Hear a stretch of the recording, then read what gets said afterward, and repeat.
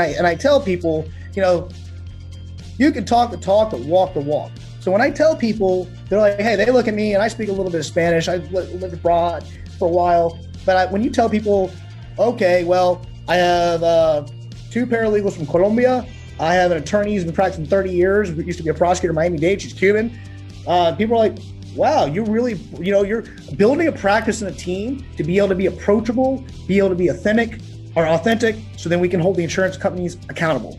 And so it's just awesome. You have a gift, though. You have a gift with that. You could literally go up and you could just walk up to just a freaking wall and you could spark up a conversation. You have a gift. I don't have that gift, man. I mean, you're pretty badass. When you're when I've been with you at a public setting, you could literally spark up a conversation with freaking anybody. And that's why it's also important that we need a lobby. That's why your meetups is cool. People talk shop. But at the end of the day, the reason I'm talking with other lawyers is that there's organizations like FAPIA. There's organizations where plaintiffs' attorneys are getting together and say, well, look, we need a lobby too. We need to make sure that we have people in Tallahassee that understands what's it like if your house gets hit by a hurricane. And that's the best part. The way we have it here in Florida, which everybody calls the Wild Wild West, it's really not as Wild Wild West, I think, as people think. I think it's actually a little bit more, I don't want to use the word lenient, because it's not lenient, because it's still tough. But it's a little bit more like relationship building, right? Like I'm talking to the same desk adjusters. I'm talking with the same field adjusters. I'm meeting the same appraisers and the same umpires all the time. And the better you get along with these people, the better your awards are. I'm sure you've realized the same thing. But then you go around the different parts of the state, and luckily I've had the opportunity to meet a lot of different public adjusters around the state, and they're just like, no, I want every single penny in my estimate, 100% of my estimate, no matter what. Well, it's interesting because we were talking about the new law change and this whole intent or notice of intent to initiate litigation, which was for claims after July 1st, and some of them are being litigated, whether that's retroactive. When you file that, and it can be a public adjuster who can do it or an attorney, but essentially before you can file a lawsuit now, you have to give them, being the carrier, you have to submit your estimate and you have to give an opportunity to pay it. And some carriers, they're going to pay, which is good because ideally that means within 10 days, the case doesn't even get to me because you submit a real estimate, carrier looks at it and says, boom, we negotiated. Now, you and I both know that some people are going to just be business as usual and they'll say, nah, sue us. And then I come in and then, I do what I need to do. But if you come in with real numbers, there's going to be a lot of things that happen in a good way, I think. I had an argument with a desk adjuster not too long ago where she accused me of delaying the claim. I said, I told her straight up, I said, you realize that I'm working on a contingency basis, okay, on a percentage of whatever the client gets. So that is two things that I have to do in order for me to get paid. Number one, I have to settle the claim. The sooner I settle the claim, the sooner I get paid. And the more I settle the claim, the more I get paid. So you have to understand that I'm not trying to delay this process whatsoever. On the contrary, you have no interest in this claim. I want to know who was the desk adjuster, because guess what? I've had cases where there's 9 different desk adjusters. And guess what I'm going to do? I'm going to depose all 9 of them. And then the carrier's like, we better pay this claim. So you document who you speak with, get a good estimate, keep all the letters from the carrier, prepare a timeline.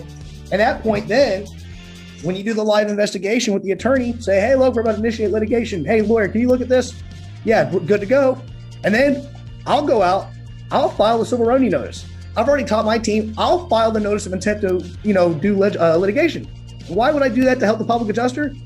Because I'm the guy who's going to be suing them, right? Here's the notice of intent. Who's going to be doing it? So the claims, I went to do the freeze storm over there. We signed a good amount of claims, and man, every single one of them is a headache. Every single one. They're bitching at me about 2 coats instead of 1 coat instead of 2 coats.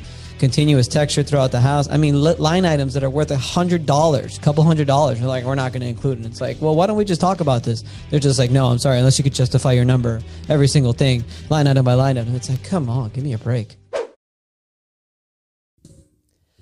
What's up, advocates, and welcome back to another episode of the Claims Game podcast. Before I get into our special guest, remember, you can catch all our information on commercialclaimsadvocate.com. You can see where we're going to do our next meetup. You can see when we're going to do our next Zoom course. We've got some really cool ideas and challenges that we're probably going to put on next year. So stay tuned for that. You're going to have access to all of our online courses as well. So we got a lot of stuff coming. I hope you're ready for it. Obviously, I want you to subscribe to this YouTube channel so that you can see any and all of our new videos, which come out weekly and sometimes 2 times a week. So you want to stay up to date with that. catch us on Instagram, catch us on LinkedIn, and catch us on Facebook. So now let's get into it. My good friend, attorney at law, Jim Jenkins of the Jenkins Law Firm. I've known Jim now for quite a while. He's an attorney here located in the St. Pete, Tampa area, and the guy's just a gem. I mean, he's just a huge... what's the word I'm looking for? He's just got so much stories, really great stories, really great talker, a really great attorney, to be honest. I mean, I have no shame to say that I have, he has settled several of my cases, more than just the several, and has done a tremendous job at that. I strongly recommend getting his contact information now, which we're leaving here. You can find him on Facebook. You can find him on Instagram. He's the Jenkins Law Firm. Give him a call whenever you want. He's going to love to talk to you. He's got so many connections here in the Tampa area that he's been gracious enough to connect me with, and I consider him a friend and just an overall fun guy. So you're going to enjoy this because, I mean, the guy's he's just a riot. Really great stories, really great talker. You're going to really enjoy this podcast where we talk about everything from claims to marathon running. So you're going to really like this one. So check it out, Claims Game Podcast. Let's do it. Welcome to the Claims Game Podcast with Vince Perry. Get all the tips you need from insurance claim advocates and professionals and grow your public adjusting career to the next level. And now the commercial claims advocate, Vince Perry.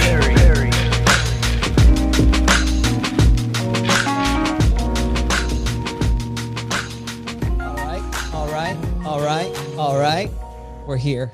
I'm excited because normally I interview and have conversations with the people who I really have never met, maybe a couple conversations here and there by social media or whatever. But today we've got somebody on that I consider a friend, a personal friend of mine that I've only known for, I think, the 3 years that I've been here, 3.5 years in Tampa. But he was definitely the first attorney that I met, referred to me by somebody in B&I think it was. We had our one-to-one at one of my favorite coffee shops, which is The Grind. Shout out to The Grind in West Chase over here, one of my favorite coffee shops in Tampa. And the guy's smart. The guy knows what he's doing, and he could talk a great game. And this is going to be a very exciting podcast because I'm with my good friend, Jim Jenkins. What's up, Jim? Hey, man, I appreciate it. And I appreciate you saying all those nice things. Most of them aren't true, but you know what? I'll take it, my friend. They're true. They're true. Are you kidding me, man? I think you're a great attorney. I mean, we've worked together on a number of cases. Every single one has gone the way that we want it to go. Of course, it's just because of the fact that we put such a great file together, but that's besides the point. Yeah, you know, knowing your stuff, what's that have to do with practicing law, man? Just knowing what experts to hire, knowing how to go into a courtroom, and you know, that's just all whatever, man. Yeah. But we have a pretty good winning streak. We're pretty good. Yeah. I mean, I think so. I mean, well, normally the way these claims work, it's like I was just talking to somebody now. I got an email from an adjuster that I'm working with in North Carolina, big commercial loss. And the association has just prematurely has decided to not proceed with litigation. And I'm like, dude, why are they not? Well, they don't want to incur the costs and stuff like that. I'm like, it's no cost. You know what I'm saying? Like, first of all, how much money did they get? And he's like, well, nothing. They got $0. I'm like, so even if they settle for $1, that's still $1 more than what they got on the front end. Like, there's nothing to lose by taking the case and taking it to litigation and letting them just hammer it out there. Because I mean, come on, Jim, how many times has one of your claims gone to court? Like actual, like jury court?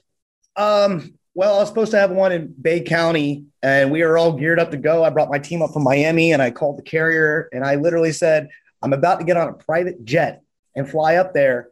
If I don't settle, this case doesn't settle today. And it was 2 years of litigation, but the carrier magically found 6 figures for my client, not my fees and costs were separate. But magically, upon saying, hey, let's go to the courtroom and talk to 6 people and ask them, well, do they like insurance companies or are they maybe sympathetic to the fact that the house used to be here and now the house is missing? What's going to play out in court? So have going to trial, tried a lot of cases, but these first party claims, not yet. It's 7 years, 6-7 years. I mean, 6-7 years. Yeah, you got to be able to do it. But if they're going to flinch, I mean, and a lot of that's just knowing your stuff and being able to say, look, not a stranger to the courtroom. That being said, I was like, if we get up there and we talk to people, and it doesn't even have to be in Bay County, I mean, that's a Cat 5 hurricane, but even if it's like a water mitigation case in South Florida or something in the Tampa Bay area where we're, broadcasting from, it's just knowing your stuff and saying, look, what's going to happen. So none have gone to trial. The main thing is if you build the case up right, you want to make sure you cross all your T's and dot your I's and, not losing the case on a technicality, then you're usually pretty solid. Yeah. But also, you also have to have reasonable numbers and have people know what you're talking about. So, if you're giving me a $5,000 estimate, a $5,000 quote for a doorknob and $10,000 for, a toilet seat, then guess what? That case is probably going to go to trial. So don't have those kind of estimates. Well, it's an epidemic. I mean, it is what it is. It's just, I think it's an epidemic that's just been going on in the industry for a long time, just write up whatever and then, just settle it. Don't worry about it. But now with obviously some of the new laws that passed for you guys, I mean, you can't just do that. You can't now just throw a bunch of shit against the wall and whatever we settle for, fine. Because if you're settling for less than 50% of your estimate, I know that affects the attorney fees and cost statutes, but you shouldn't be doing that anyway. If we're going to actually get the respect that we deserve, especially the good public adjusters out there, I truly believe that we need to just write up an estimate of what it actually costs to do the repairs. Sure. Should we have a little bit of wiggle room to negotiate? Absolutely. Especially here in Florida. In Texas, let me tell you, it's a lot harder. But in Florida, I will tell you, it's just sort of, what they do is the adjusters and a lot of people who are listening outside of Florida is going to be like, oh, I'm so jealous. But what they'll do is they'll call me and they'll just say, hey, what do you want? What do you want? You got $100,000 estimate, Vince. What do you want? And I know it's not that much different when it gets to you guys as well. But the point is I'm not going to be settling my estimates if I know that I'm writing a good estimate and I'm writing what it's actually going to cost to do the repairs. Sure, like I was saying, I might have a little bit of wiggle room to negotiate, but don't expect me to go down to 50% of my estimate or 60% of my estimate. You know what I'm saying? Like I can't be doing that because the homeowner actually needs this money to do the repairs. You're offering a measly couple $1,000s. I'm at like $100,000. Don't think that just because you offered or paid an undisputed of $5,000 that by doubling your undisputed, it's okay now and we could just walk away from this. Like, no, that's still doubling your undisputed at $5,000 to $10,000. You're still $90,000 away from my estimate. Do I have some room? Sure, but not that much room. Right. Well, it's interesting because we were talking about the new law change and this whole intent or notice of intent to initiate litigation, which was for claims after July 1st, and some of them are being litigated, whether that's retroactive. When you file that, and it can be a public adjuster who can do it or an attorney, but essentially before you can file a lawsuit now, you have to give them, in being the carrier, you have to submit your estimate and you have to give it an opportunity to pay it. And some carriers, they're going to pay, which is good because ideally that means within 10 days, the case doesn't even get to me because you submit a real estimate, carrier looks at it and says, boom, we negotiate it. Now, you and I both know that some people are going to just be business as usual and they'll say, nah, sue us. And then I come in and then, I do what I need to do. But if you come in with real numbers, there's going to be a lot of things that happen in a good way, I think. And it's interesting, you have some adjusters call you and say, hey, what do you want? I'd be lying if I didn't have, some friends on the other side of the sandbox that call me pre-litigation, some in-house adjusters and say, hey, before you sue us, what do you want? So again, it's also building relationships and having credibility on the other side. For them, it's going to cost them more to pay me after a lawsuit than if I call and say, look, here's where you goofed up. Here's the real number. Here's the amount in dispute. Here's the indemnity. I'll take X, Y, Z. Because if not, and we get into court and then I have to start paying guys like Vince Perry and I got to start paying engineers, it's going to cost the carrier a lot more. And especially if we go to trial and then I ask the judge to take all that into consideration and then multiply it. And that's been happening some places. So, for the carrier, I think it works easier to say, look, here's what we have. Here's a real number. And the other side knows, just like we know who wants to play nice and who's going to play naughty. The other side knows, hey, what PAs are they gunning for? What law firms are they I'm not saying gunning for, but who's on their radar for basically messing it up for everyone. So again, and ideally we are supposed to hold each other accountable. Us holding the insurance company is accountable for doing the right thing by the policyholder, and the insurance company is to hold people accountable for not committing fraud. So if you understand the system, you go in and you say, look, you got me on this one, but I got you on that one. What are we going to do? And Vince, you've done a really good job of that. That's why people call you to settle because you can't double your undisputed $5,000 payment. But if you're at 100 and they're putting 85 on the table, you'll have a conversation with your client, right? Exactly. No, 100%. I always tell people, I said, look, let's have a conversation. I'd rather have it wearing a t-shirt and hanging out with on a Friday on a podcast. But if I have to put a suit on and fly to Panama City, we can have it in front of a jury. But, come on. Life's short. What do you mean by multiply it? When you said you're go to trial, judge, and then it's whatever I have to pay and then multiply it.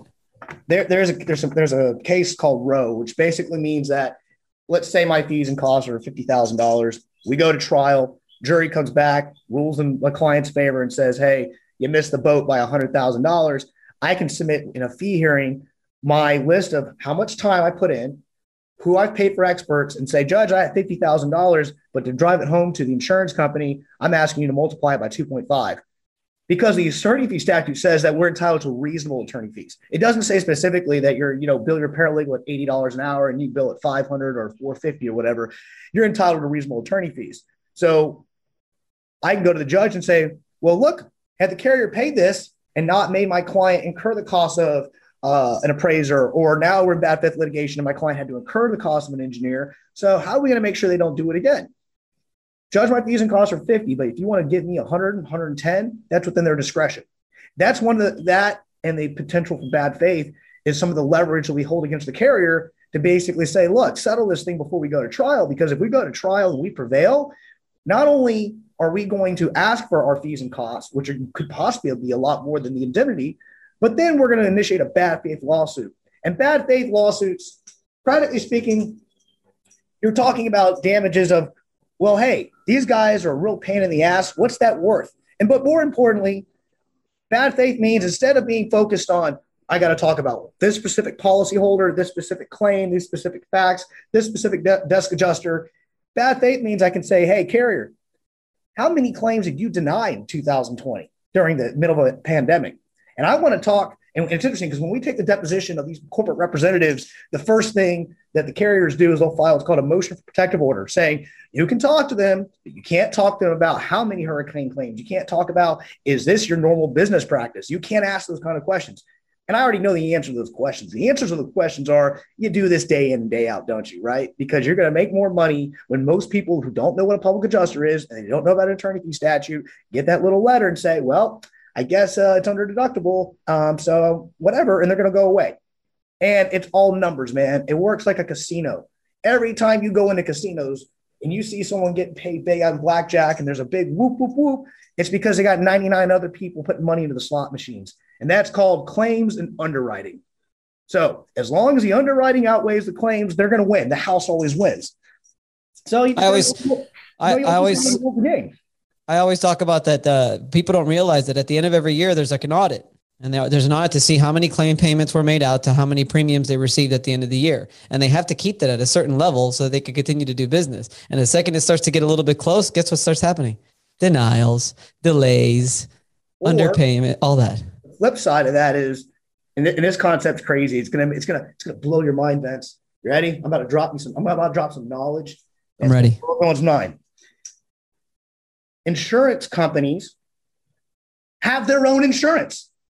Reinsurance. Right. And they have to use that money. So when I settle, and I'm not going to name specific names, but I could settle a certain carrier with a certain red elephant logo, and then that's not who's writing me the check. It's coming from somewhere else. So that's it. It's like different layers because they know that they're going to get sued. Why would an insurance company have to have insurance? Now, not all of them have that. Some insurance companies are going insolvent. There are certain companies that are, they don't have enough funding. And so it's interesting that there's a lot of carriers and a lot of people I encounter. And I always hear, well, it's all these lawsuits that are causing carriers to go insolvent and rates to go up. And I said, well, if you paid out the claim, then you wouldn't be writing me a check to help me open up a wine restaurant in St. Pete, or you wouldn't be able to, there's guys, come on. So I don't know. There's people in our industry the issue is there are people in our industry that either don't know what they're doing, or they're not putting the time into their cases, or they're not doing what they need to by the policyholder, but policyholders don't know. I mean, you know how many times I've had someone ask my client in a deposition, when's the last time you climbed on your roof? In fact, I'm going to trial. I have a hometown trial where the carrier is saying that, well, there's foot traffic to the roof and we're going to deny it. Mechanical damage. All right. And I'm going to sit there and say, well, did my 70-year-old client get her walker and go up on the roof and do that? No. I mean, if that's what you want to tell the jury, I'm going to sit here all day. And by the time I get up there and say, hey, I'm going to pick 6 people on the jury that have walkers. How many of you guys climb on your roof? What a stupid question. But what's interesting about that is they said, well, someone might have damaged this. And so you're telling me that someone might have damaged my client's roof without their permission? I'm pretty sure that's covered under the policy. There's some fancy words in there like vandalism or something like that. But you know what? I'm just a lawyer. But you tell that to the jury, and then all of a sudden you show them the part of the policy that says that's covered and that you paid zero. Well, judge, that's not cool. That's not really cool that my client is being, because my client can't get on her walker to inspect her roof every year. I mean, hell, I don't know. Vince, you've been on more roofs than I've been on, but I do this for a living, and I still have never been on my roof here at my house on broadcasting front. Of course not. Of course not. When the carrier tells a policyholder that, oh, well, when you get this policy with us, we're going to take your money and then we're going to subjectively raise your rates, and you better climb on your roof every other day and look for those shingles. And you better be able to take one shingle off and not affect the shingles around it because it's a 3-tab roof. And, you know, the policyholders will look at you, and then they look at me and they said, well, you know, what's interesting is that when my insurance agent told me that policy, they said I just had to have a mortgage and they're just going to take my money. Right. All of a sudden, now that you deny my claim, there's all this stuff that I'm supposed to know about. Yeah, I don't think that's going to fly with most homeowners, and I don't think it's going to fly with most judges. I think it's funny, man. I haven't actually brought up that term reinsurance in a long time, and I don't even think I've done a video about it. I don't think, man, because after Irma, I remember talking about it a lot. Irma hit September, and then all of a sudden, I think it was like come December, January, February, it was like little talking around. It's like, hey, guess what? Reinsurance just kicked in. So that means all of a sudden it was just so weird how it went from like delay to making an offer, offer to settle. And we're like, what's going on? And we were just like, I don't know. We're probably just, just guessing or whatever. But we're like, yeah, I bet your reinsurance kicked in. And that's why all the payments are coming out now. Yeah. And I always tell people, maybe it's because I was a history major and, I see all your degrees behind you in the wall there. And so, I know you got some knowledge as well, but I always tell people, look, it's a war of attrition. It's Cold War politics. I got nukes. You got nukes. What are we going to do? We're going to blow each other up here. We're going to work this out. So what's interesting about that concept with reinsurance is that I had a certain carrier that called us and they said, hey, we're going to put a couple million aside. We're going to take out 44 of your lawsuits and we're going to do a global settlement conference. Now that was good. I've heard about these. Yeah. And we're starting to get some of those. And I can tell you that if you're a real jerk plaintiff lawyer, they don't call to do that.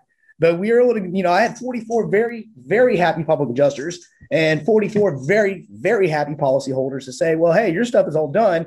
And what we did was say, look, we're going to stipulate to XYZ in attorney fees per case. And we're very reasonable, because if we weren't reasonable, then they wouldn't be doing that.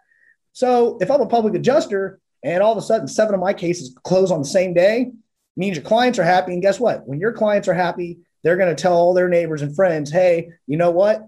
If something happens to your house, this is the guy to call. And that's the kind of marketing that you've been working on. And what I've been doing, it's just good old fashioned grassroots, not have to put a billboard up there. Just do stuff like this, talk to people, don't be a jerk. And then the business is going to come because you're good at what you do. Because guess what?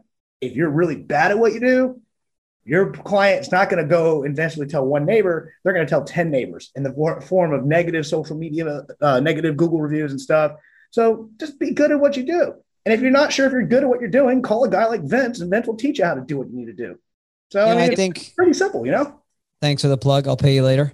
I think it's funny. It's every adjuster, every public adjuster sort of has a different way of doing it. But I do notice that there is definitely a way for us here in Florida where, at least for me, I'm definitely the type where I like to make love, not war. Do I push the insurance company? 100%. Do I put them on time clocks? Every single time. But if they reach out to me and they say, I had an adjuster one time, they called me just like, Vince, did you really have to file that complaint? And I was like laughing. I'm like, dude, well, if you would respond to my emails, I wouldn't file a complaint. Like, all we have to do it. We're trying to work this out, right? He's like, yeah, but man, come on. Anyway, the conversation actually got much worse after that. But, you got to do what you got to do. But at the same time, you also try to have to understand that they're human beings that you're dealing with on the other side. They're normal people. They're defending the people that they have to defend. We're defending the people that we have to defend. Frankly, we're just putting together 2 different estimates, and that's what they are, right? They're just an estimate on what it's supposed to cost to do the repairs. So you have to try to go back and forth and figure it out. But not every public adjuster is like that. There's a lot of public adjusters out there that they will fight tooth and nail for every single penny. And I don't blame them either. It ranges from state to state. It's just sort of the Florida, the way we have it here in Florida, which everybody calls the Wild Wild West. It's really not as Wild Wild West, I think, as people think. I think it's actually a little bit more, I don't want to use the word lenient, because it's not lenient, because it's still tough, but it's a little bit more like relationship building, right? Like I'm talking to the same desk adjusters. I'm talking with the same field adjusters. I'm meeting the same appraisers and same umpires all the time. And the better you get along with these people, the better your awards are. I'm sure you've realized the same thing. But then you go around to different parts of the state. And luckily I've had the opportunity to meet a lot of different public adjusters around the state. And they're just like, no, I want every single penny in my estimate, 100% of my estimate, no matter what. If not, we fight in litigation. We fight it after that, and we fight. And I'm just like, maybe it's just not my personality. Maybe I'm far reaching it on being a Florida thing. Maybe it is just more my personality. But man, I don't need that stress in my life. I got enough stress. Yeah, what's interesting is that I went to dinner last night with two experts that I've used, and you know them as well, and one of them I met when he was representing a certain carrier, and I was doing a job site inspection. And I realized this guy's writing a good estimate. This guy can, and he's going to do the right thing. And sure enough, he gets 90% of what we were asking for, which is more than what my client needed. And so I invited him to go to a conference, and I said, hey, do you have a conflict with carriers A, B, and C? Because you work for carriers D, E, and F. He's like, no. So I was like, great. I got a guy who testifies for both sides. That's the guy I'm going to put in front of the jury, so that they'll be like, wow. When he comes in and says, well, the carrier listened to me all the other times, but this is where they dropped the ball, that case is going to settle. Same thing with engineers. I never hire an engineer that hasn't testified for the other side, because I'll sit there and say, well, look, you do this for a living. What caused that damage? Was it wind, or was it vermin? Or I don't know what excuse is, because the carrier wrote a denial letter and all it said was, here's $0. I feel like the policyholder's entitled to more than that, especially when the carrier, I'm not going to, again, name any specific names, but I love doing a deposition and saying, so what engineering firm did you hire to confirm there was no damage to my client's house? We didn't hire one. So you made a determination that my client has paid you money for 15 years, who sat through this storm and now has a water stain on their ceiling, and they didn't have it beforehand. And now we're in a quarantine in the middle of a pandemic, and they're going to school, their kids, and they can see the water stain in the background. And you didn't even think about hiring an engineer to go out there. Well, you know what? I got an engineer, and he testifies for 15 different carriers, and he's going to say that maybe a Category 4 hurricane caused the wind damage. Again, what do I know? All right. I tell people as an attorney, I'm like the guy who brings you your steak dinner. I'm the waiter. I'm just delivering you the information. You know who's cooking it up? The PA, the engineer. These are the guys who are making it for you. So, and when you're having with dinners with these experts or with these people that work on both sides or that work for the carrier, tell me yes or no. Do you not talk about those shitty people in the industry, the shitty PAs, the shitty appraisers, the shitty umpires, and the guys that you don't get along with, and that guy's an asshole, and that guy's a prick?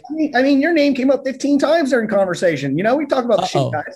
Yeah, but in all honesty, you do, because, even with the different attorneys, I'll say, who do you work with? And then they start sending me cases. And the biggest compliment I can get is when an insurance carrier starts sending me cases because they're getting screwed by someone else. And I said, look, man, I'll tell you, I'll be fair and reasonable with you, but we all know, like, for example, this recent legislation on July 1st, that's impacting roofers with solicitation and also impacting the attorney fee statute for now as a sliding scale versus $1 or more, you're entitled to your fees and costs. I didn't screw it up. Vince, you didn't screw it up. A buddy of mine, I'm not going to name his name, but he's pretty high up in Florida politics, and, he has pretty intimate information, and he's from the Pinellas area. And, I call him up. I've known him from when I was a prosecutor. And that's really funny too, is I tell people, listen, man, I used to put people in prison beyond a reasonable doubt. You don't think we can't argue more likely than not there's a water stain from a windstorm? Come on, man. But I talked to him and I said, what are you doing up in Tallahassee? Don't you? I have a living. I try to, I have people on my payroll at the law firm. I got things going on. And he was like, Jim, you didn't do that, but there are some certain people, one or two firms out of South Florida and some firms other places that are they're abusing the system. Now, carriers abuse the system as well, but this is where it comes in to be like professional. So yeah, we talk about that. We also talk about the certain carriers that give us get job security. I don't care they change the attorney fee statute. I know even with this new notice of intent to initiate litigation, I'm not going to name particular names, but I know there's a couple carriers that are just going to say, okay, that just means we bought 10 more days. Sue us. We're not paying the claim, because they don't. And too, because who writes you the checks. You see the ones that come through. And so it's interesting. I can usually name on one hand, 80% of my lawsuits are probably against 5 or 6 different carriers. No, I'm not saying that other people don't do stuff, but we all, if you're in the industry and you do this job for a day or two, you'll quickly figure out when you get a claim who's going to pay and who's not going to pay. So, I mean, Jim, tell me a little bit more about the intent to litigate, the intent to sue, as if you were speaking to a new public adjuster so that they could sort of figure out, but just for, I can give a quick background. So they did pass some legislation where now before a lawsuit is filed, us as the public adjuster, or even you as the attorney, we have to go on to the state website, sort of the same way we would file a CRN, which is a civil remedy notice. And we'd have to basically inform the insurance company that, hey, here's our intent to sue. In the next 10 days, you have 10 days to settle this claim before we sue. So I guess my question to you, since I already sort of answered your own question, my actual more in detailed question to you is for a new public adjuster, how should we handle that? When should we do that? When should we file the CRN compared to the intent to sue? When should we file a lawsuit or send our final demand? Or, you know, where would be the process to or the right time to submit this intent to sue? Well, my theory is very similar to when I was working at the state attorney's office. And before we would file a criminal charge, we would do on big felonies, the first thing we would do is, as the prosecutor, we would sit down with our law enforcement officer. I'd say, bring me the case, let me look at it, because I'm not going to file a criminal charge against someone unless I know I can win it in court.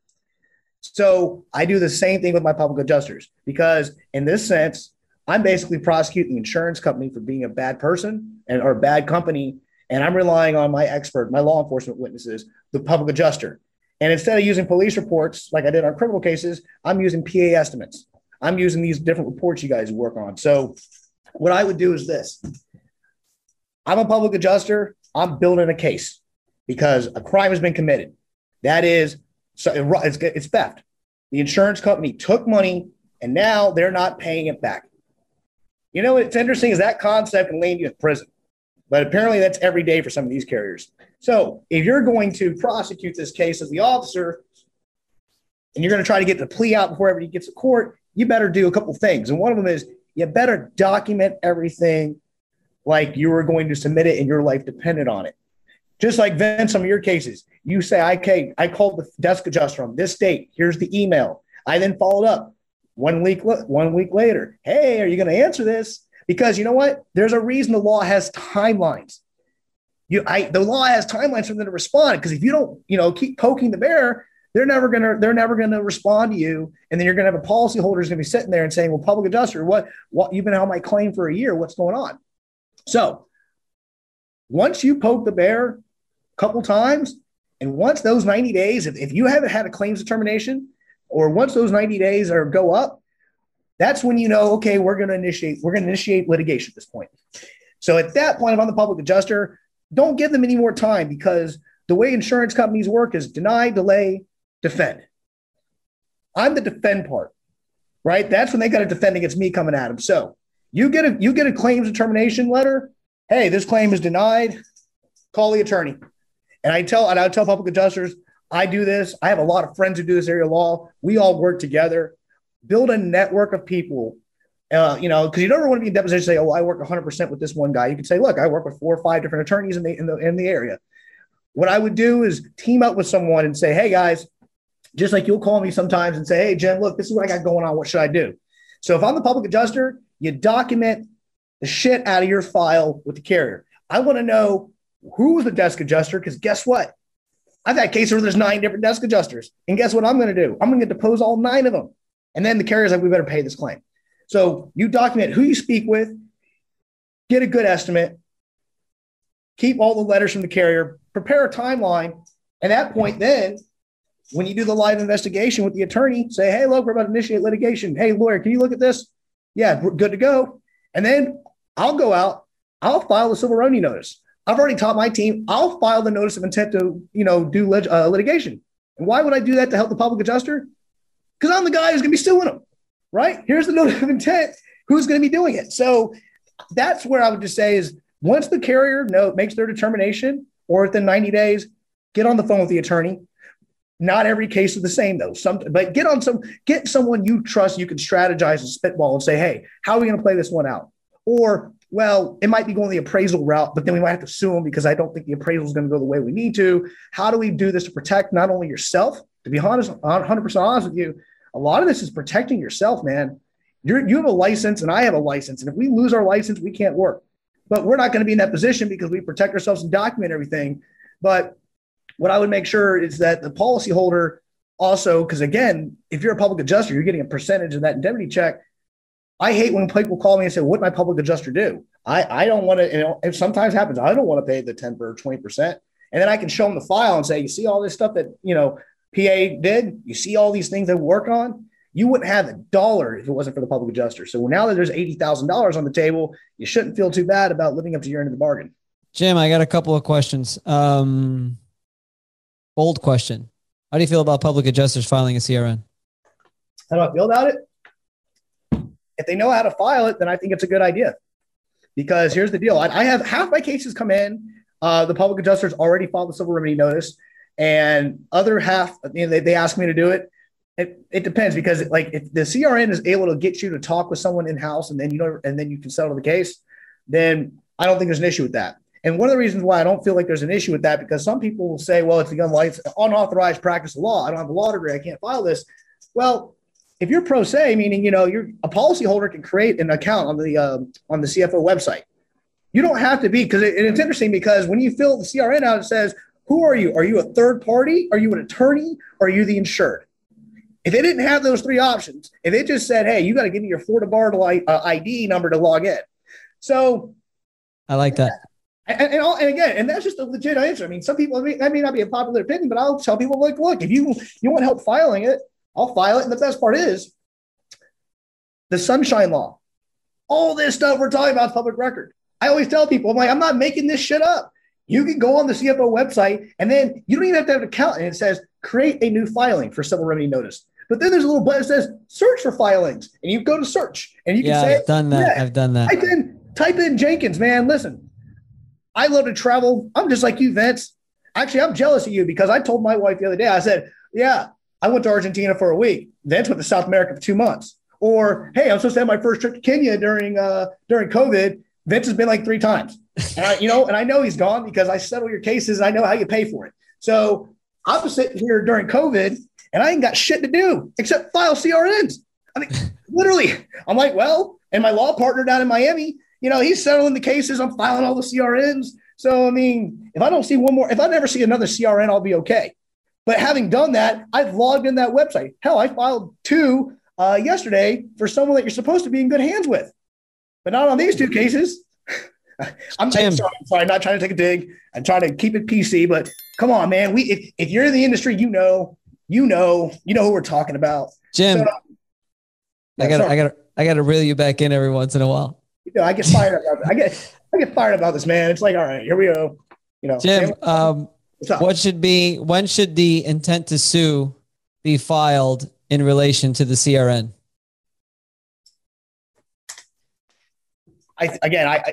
I think there's different answers to that. My strategy is I'm going to do it at the same time. First of all, the links for both of them are on the same webpage. So I don't even like to refresh my browser. It's already right there. And all the information's there. So here's the deal. If I'm intending to sue you, I'm also intending to come after you for bad faith if you don't do the right thing. And because there's time, for the CRN, the carrier has 60 days to respond. And if they don't respond, there's a presumption of bad faith. And we get into all the legal bullshit about how bad faith is a creature of statutes, not common law, yada, yada bullshit. But basically, here's the deal.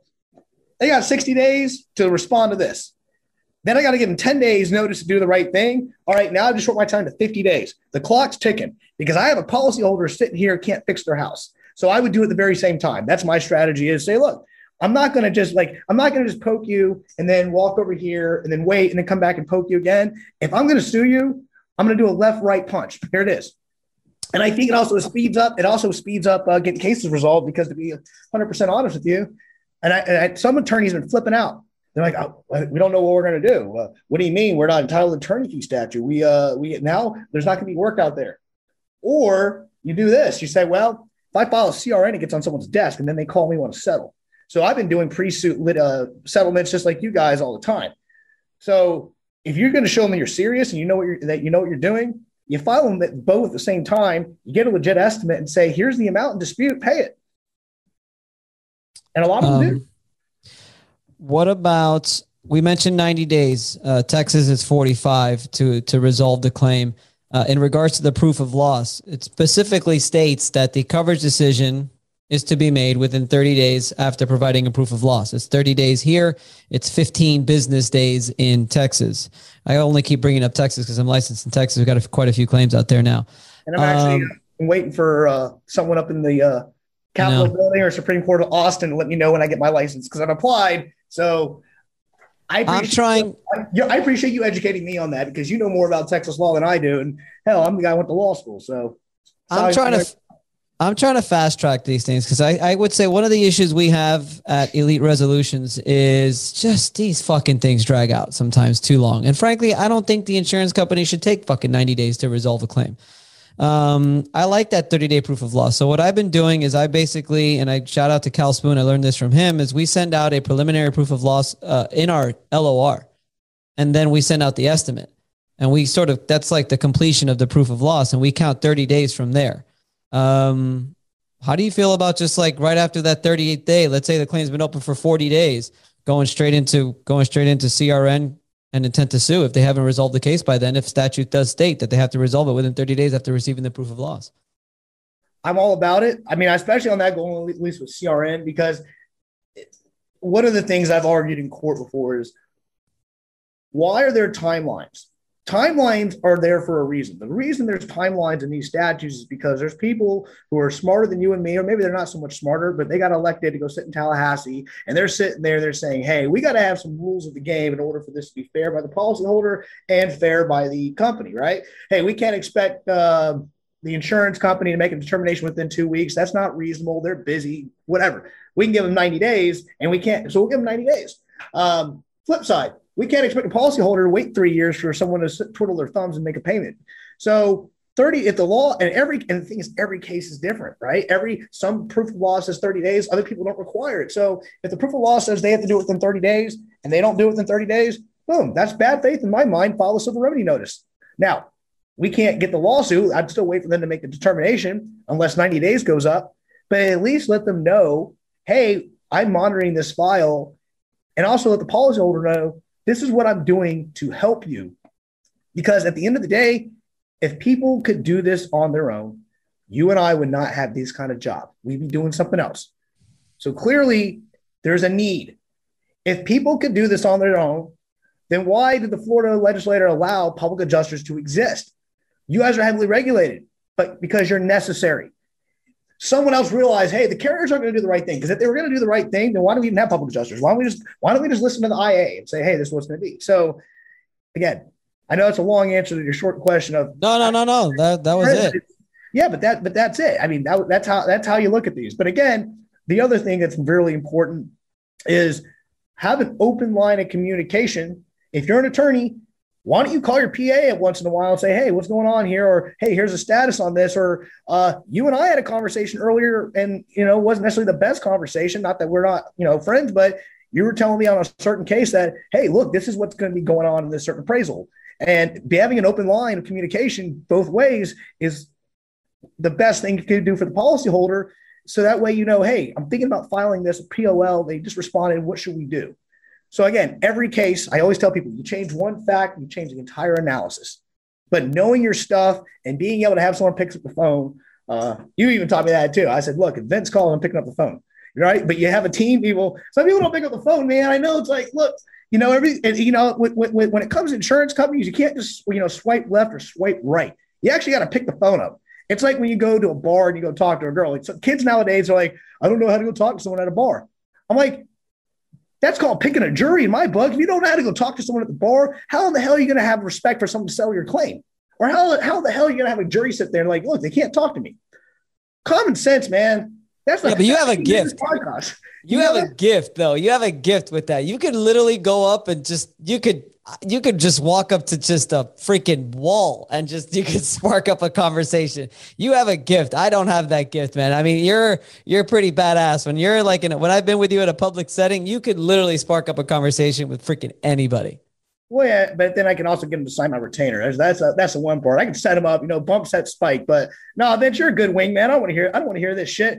I heard you listen to your theme song. I don't have a theme song, right? It's like in baseball. Like, what would be my theme song if I walk into a courtroom? I don't have one of those. But Vince, you got a theme song, man. I don't even remember all the words, but I'm sitting here jamming. I'm like, that's freaking. That's some swag, man. I saw you at this thing last Friday. You literally dropped the mic. Like, people were like, oh, someone's going to drop the mic. Vince literally dropped the mic. And I'm sitting here like, we're giving this presentation, and you have contractors from all over the state and other lawyers there. Hell, I sponsored another lawyer's coming. That's great. But you know what? You're like, hey, do you have a PowerPoint? I'm like, what do you mean a PowerPoint? And you're like, dude, you had everything except the petting zoo there. You had the laser light show. You had the music. You had the sliders, the buffalo chicken wings. I mean, your swag wasn't as good as mine. I did have sunglasses that says we're not shady, right? I had those. But you should have wore them. You should have worn them right now for the podcast. I should have, man. I don't know. You're right. I should have wore my own swag. You have all my stuff out there. But now you've got ultimate swag, Jim. Tell us about your new office that you just opened in Miami-Dade. You got to be pretty stoked about this.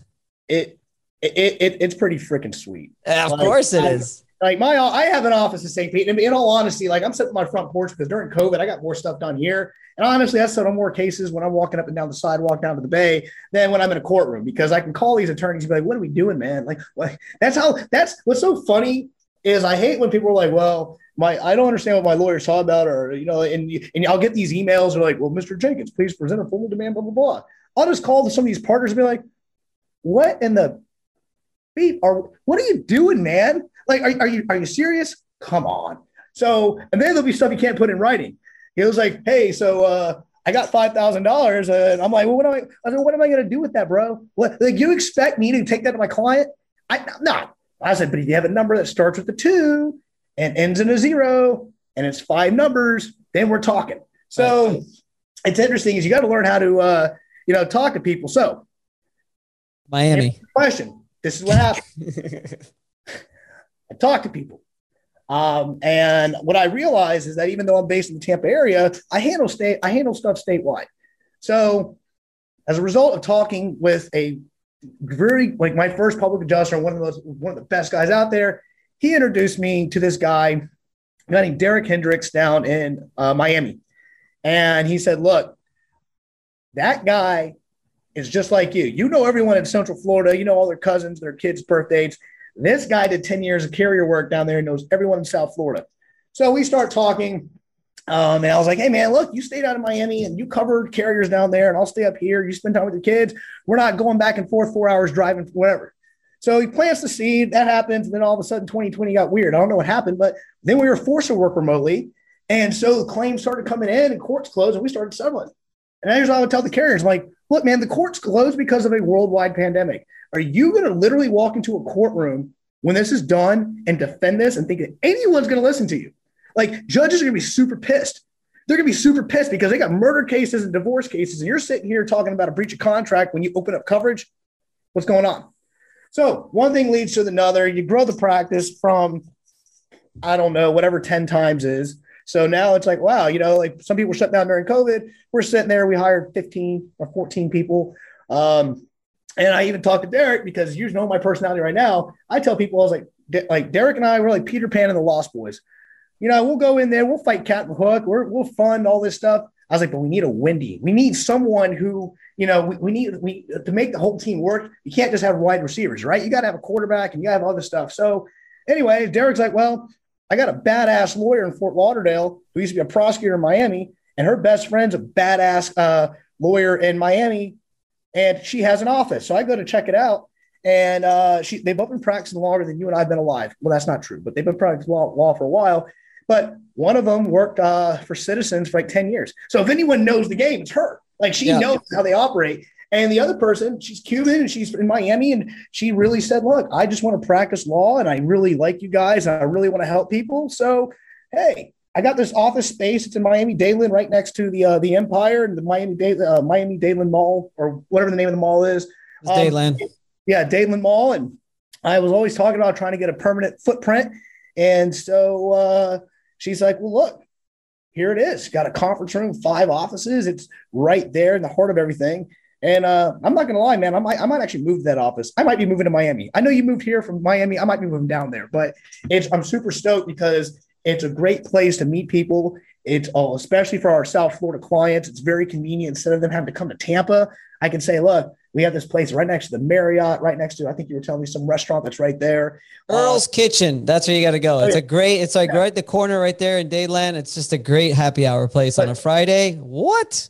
But what's awesome is, and I tell people, you can talk the talk, but walk the walk. So when I tell people, they're like, hey, they look at me and I speak a little bit of Spanish. I lived abroad for a while. But when you tell people, okay, well, I have 2 paralegals from Colombia. I have an attorney who's been practicing 30 years, used to be a prosecutor in Miami-Dade. She's Cuban. People are like, wow, you really, you're building a practice and a team to be able to be approachable, be able to be authentic, so then we can hold the insurance companies accountable. And so it's just awesome. The attorney in Miami, her name is Abby Cleda, and she's already introduced me to more of people in Miami who say, look, we'll get along, but why not? I mean, there's so many claims there and so many insurance companies. Why not be able to have a presence here? So I'm not going to lie. I mean, my office in St. Pete's okay, but Abby, I got lucky, man. You know why? It's because I don't ever shut up and I talk to people and then I find will come work for you. So right now, she's probably in deposition settling cases and going out for mojitos or something right now. I don't even know. But I wanted to bring that up because I want to congratulate you, man. I think that's fantastic. I'm really proud of you. Just you keep growing, you keep getting better, and I love to see that. Well, yeah, it's because guys like you help me out. I mean, honestly, you've introduced me. When I can go in and I know which experts are good, because the other side, the carriers know which ones are good. They also know which ones are bad. They know who the guy is. They're like, all right, this guy's a hired gun. He's going to say there was like 80 mile per hour windstorm or 80 miles per hour of wind when we all know it was the sunniest day in Tampa. Because you know what? You can pay experts anything, man. Hell, you could pay me to argue that the sky is green and the grass is blue. And you'll look at them like, yeah, it sure looks blue in the sky, but that's actually a shade of green. That's bullshit. But you know what? Give me $3,000. I'll put that on paper. Everyone does that. So when you hire the good people, you hire the people that come out to your meetups, you hire the people that sit there and say, look, we're trying to make this better. Then guess what? You're not going to Panama City in a suit and sit in trial. You're able to get those cases resolved. So, and I know you 3 years, but in the past year and a half, we've exponentially grown. And it's because guys like you are helping guys like me saying, well, you know what? Yeah, I'm a badass public adjuster, but there's an adjuster over in Daytona that you should probably meet because you handle claims over in Daytona. Yep. And you know what? We're all working together and we all win because we're doing the right thing. Well, you were kind enough. I mean, I'm sure I'm probably going to remind you now, but I mean, you came through big time for me when we first launched our first consulting course, remember? And I had 10 different people come travel 10 different times to come see me and shadow me for a day. And there was a couple days, I'll be honest, I was just like, shit, I got nothing really planned here. What the hell can I do? And I used to be like, Jim, I could count on Jim. Jim would meet me and the consultee, or whoever it was that came. He would meet us for lunch or meet us for coffee, and he would do this thing right here that he's doing right now. And I always wanted. I'm forever grateful for that. And I just want to thank you for that too, because that was pretty cool. Every single time, I mean, it was 10 different times you had to go out of your busy day to just meet with us. At least you were meeting a new public adjuster, so it sort of benefits everybody. But it was really cool because again, it was just a good opportunity for that new upcoming public adjuster to meet somebody of your knowledge and expertise that you could just train him a little bit while I was trying to do my training as well. So it's pretty cool. I just think it's I'm blessed to be in a position where I want to be able to educate people and just tell people how it is, man. I mean, that at the end of the day, people just want you to be real. And you and I can do the jargon and we do the lingo and you go and talk shop and stuff. But at the end of the day, especially when new guys come in and say, look, not everyone practices law like Derek and I do. Not everyone's going in there. I mean, Derek hasn't cut his hair in like 2 years and he walks around and settles cases wearing a Miami Heat jersey. I'm pretty sure he doesn't even own any suits anymore. But he settled his 425th case yesterday in 2021. So, I mean, and I'll tell you about the exponential growth and volume. There's a reason he's getting those cases done. I still That's settle awesome. too, but what's neat about that is like going and talk to these guys and say, look, go talk to other attorneys. People have different styles. I think ours is pretty effective. I like the fact that when people call us, they'll say, you guys are not like any other lawyers we know. And I said, that's very interesting because most attorneys, there's a stereotype. They're stuffy. They can't talk to anybody. They're going to speak in, well, I had the case ab initio, and then here's the fourth problem. Like all this bullshit that at the end of the day, like doesn't matter. If I didn't know my stuff, I wouldn't be sitting on this podcast with you, right? And so you have to know that stuff, but then, hey, put that to the side. How is it that we help people? It's like with public adjusters, and that's why you just got to be real with people. In fact, some of my best clients, and I'm not going to name them, it's all public record, but I've actually become really good friends with the clients that you've referred me because like you guys are just real, you know your stuff. To the point that when Vince sends me a client, and then my client says, hey, can I take you and your wife to Burns? They're not pissed. I mean, if they were mad at me, they'd be calling me to go to Applebee's. And why wasn't I invited? Damn it.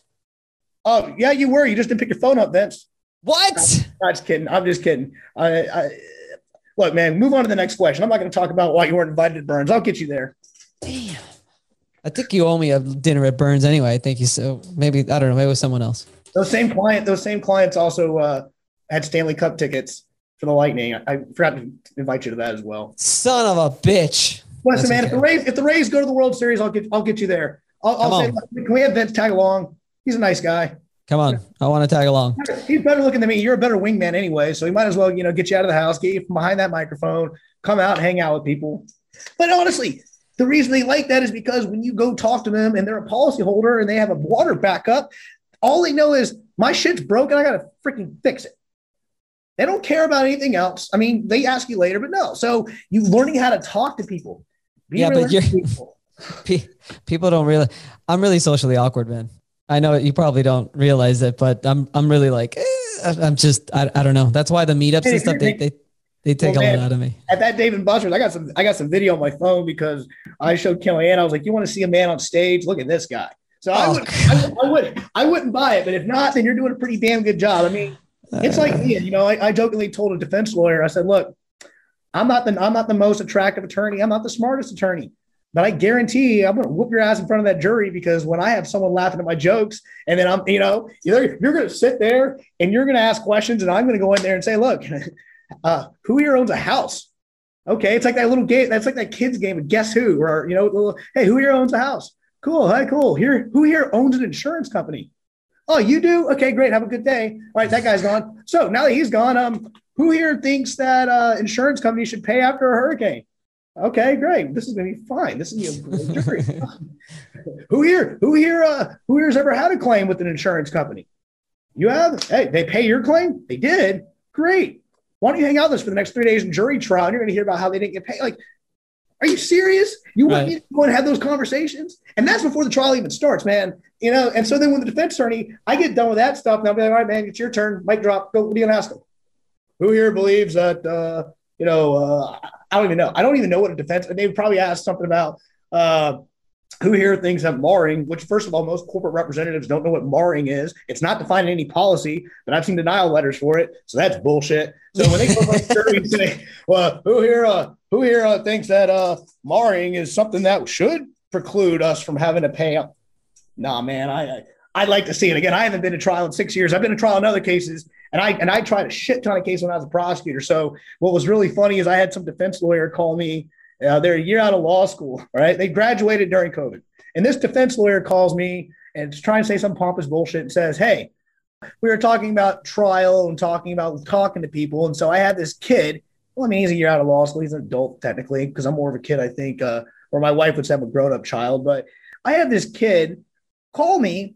And he says, my client wants me to let you know that we're trying this case. And I said, that's cute. You're not trying shit. You graduated law school on a computer. Have you been in front of a jury? No. Okay. Well, let me tell you how this is going to play out. You go tell your client that they're going to be paying $20,000 extra in defense costs and $30,000 extra in fees because they open up coverage on this roof. Now, I can sparkle that up and put sprinkles on it and use some legal terms, but that's what you're going to go tell them. Oh, and by the way, the partner that told you to say that is in my fantasy football league. Tell him to text me. The case settled. So I get it. That's why it's interesting when you go to court. And that's why I tell public adjusters, like, look, build yourself a network of good lawyers. Build yourself a network of good public adjusters, right? I mean, shit, Vince, you were doing a case for me that was referred to you by another public adjuster, but we needed an appraiser. because there's a state. Listen to this shit. I was having a conversation with the umpire, does some State Farm work, and he's also. But again, if you're going to lunch with the umpire and they're hanging out with the judges, that's not a bad thing, right? It may not help, but it doesn't hurt. But what was interesting is, and we were talking about the whole new, State Farm invokes appraisal, public adjuster. You have some, you have some. You have a financial interest because you have this estimate, so you can't be the appraiser. You're unbiased. You're biased. And I'm surprised that when they went up to the Supreme Court, that the other side said, "Wait a second, why is it that then State Farm can hire someone who's not unbiased or who's biased, but then the public adjuster can't do their own claim?" Right? Because every time I talk to one of these guys from State Farm, they said, "Oh, you're an IA, yeah. What do you do for that? Work for State Farm? How many years? 20. Okay, how's that guy able to come do it?" But then the PA who investigated the case, who's known the policyholder from day one, can't. So what happens? Now I need to go find an appraiser for another public adjuster. That's why I built a network. Eventually you step in. It's not even your claim, but you're coming in to help people. And that's why I tell these public adjusters, and when I met them, I said, look, at the end of the day, everything I've even said today, someone may have a different opinion, right? People, you ever go to the doctor and you're like, I'm going to get a second opinion? But you know what? If you have the right doctors and you get different perspective, that makes you a more well-rounded public adjuster. I wouldn't have all this knowledge if I wasn't spitballing with other lawyers like Linda and Abby down in Miami and Derek down there and my people up here. You don't think that we don't sit around? I call it the war rooms. We've been doing it on Zoom now, not in person. But you don't think that we don't try the case against each other? I play the role of the carrier. I'm like, Derek, you play the role of the policyholder. I'm going to play the role of the carrier, and then we're going to switch. War games, man. That's what this is. Hey, if they attack here, how do I do this? So that's the other thing. That's why I went in court. I know what they're going to argue. War rooms. That is a great idea. That is a great idea. Why don't I do that with my adjusters? I should be doing that with my adjusters. Yeah, what I would do, like we do mock trials. You guys should do mock appraisals. You get a PA come in. Just mock anything. Like, I mean, there's just every day it's another argument. It's another shit that they're throwing at us that we've sort of never seen. I mean, it's pretty impressive. Every single day it's something new, but man, and mock arguments and mock claims, that's a phenomenal idea. Right. You know what you could do? I mean, you could do where maybe you say once a month, you get like some people together and say, all right, we used to do this in law school. We're going to say, hey, here's the claim. We're going to work it from step one to all the way to trial. I'll come in and show you how it plays out in court. I need someone to play the role of the desk adjuster. I need someone to play the role of the field adjuster. Let's play out the scenarios. Let's see how they're going to do this. That way we can educate ourselves and be better on the other side. Because here's the deal, man. I have a lot of fun. I know the podcast, hopefully there's not like one of those NC-17 ratings. I've been trying to keep it pretty clean. Fuck. You could say fuck. You could say shit. And you can say whatever you want. Here's the deal. You don't fucking think that as we're doing this right now, there aren't people at UPC, which is right in my backyard, that aren't sitting there doing the same thing. You don't think that the carriers don't talk to each other. You don't think that with this, they do talk to each other, and then they get a shit ton of money, and then they go up and they talk to representatives in Tallahassee and they pass that bullshit legislation. You don't think that, first of all, didn't come with a price. Number two, you don't think that people came up with an idea of how do we make sure that our shareholders make more money? What kind of bullshit is that for insurance? If you want to do that, that's like, go get some fucking stocks, but don't do that on my fucking client's behalf when my client's trying to live in this house. The biggest financial purchase most people are going to make in their life is a fucking house or law school. I'm not sure which one costs more right now, but in all honesty, well, whatever. My wife does the books. We'll figure it out. It's fine. It'll be fine. But no, it's a house. And insurance, it's not like it's optional. If you have a mortgage, you have to have it. So it's like, just take my money. Like, who has the discretionary income just to put a roof on? We don't. And the banks know that. So the banks say, fuck you, you better get insurance. So the insurance companies know that they can come in here and say, this is guaranteed money. Again, man, claims versus underwriting. And here's the worst part. The people that are selling the policies don't know shit. I swear it. And if there's a lawyer out there, who's willing to help me on this, because I encounter all the time where the agent, independent, whatever, says, oh, you have full coverage. I'm like, did they tell you about this $10,000 water cap or this, what? Certain MRP. Yeah. Or, People's Trust. Have they told you about this? What's in this policy? Dude. Oh, no, I told my house to get fixed. I'm like, no. So when I started this thing, right, I told myself I was going to be, very like politically correct and not say anything. I don't name any insurance companies. I don't really bash anything. I just sort of basically talk what it is what we deal with on a daily basis. But I told myself recently, there's two things that I'm going to start attacking. Number one, I'm going to start attacking one of the probably it's a big referral source for me, but roofing contractors and other contractors, like, why are you guys handling the claim so much? Like, you should be going out there, finding new work, getting your sales guys out there, doing the actual job, what you're supposed to do. Let a public adjuster handle the claim from A to Z, because what I end up getting from a lot of roofing contractors, and I love you guys that refer me, obviously, but a lot of the claims that I get are denials. Or like just severe underpayments. Duties after the loss weren't followed. Documentation was not gathered. And I'm sort of left with a pile of shit that I have to turn around. But that's another one. The other one that I want to start calling guys out on is fucking agents, man. It is driving me crazy. It is driving me up the wall when I got to go to my mom's house just last week. And she's like, hey, Vince, take a look at my policy. $9,000 coverage A dwelling limit on a 4-bedroom condo. $9,000 policy limit. She had no idea. I had a claim that I was about to file, that I was thinking about filing. I looked at my policy. I didn't even know on my own house. 10K water damage limit that was slid in there without even me knowing. Right.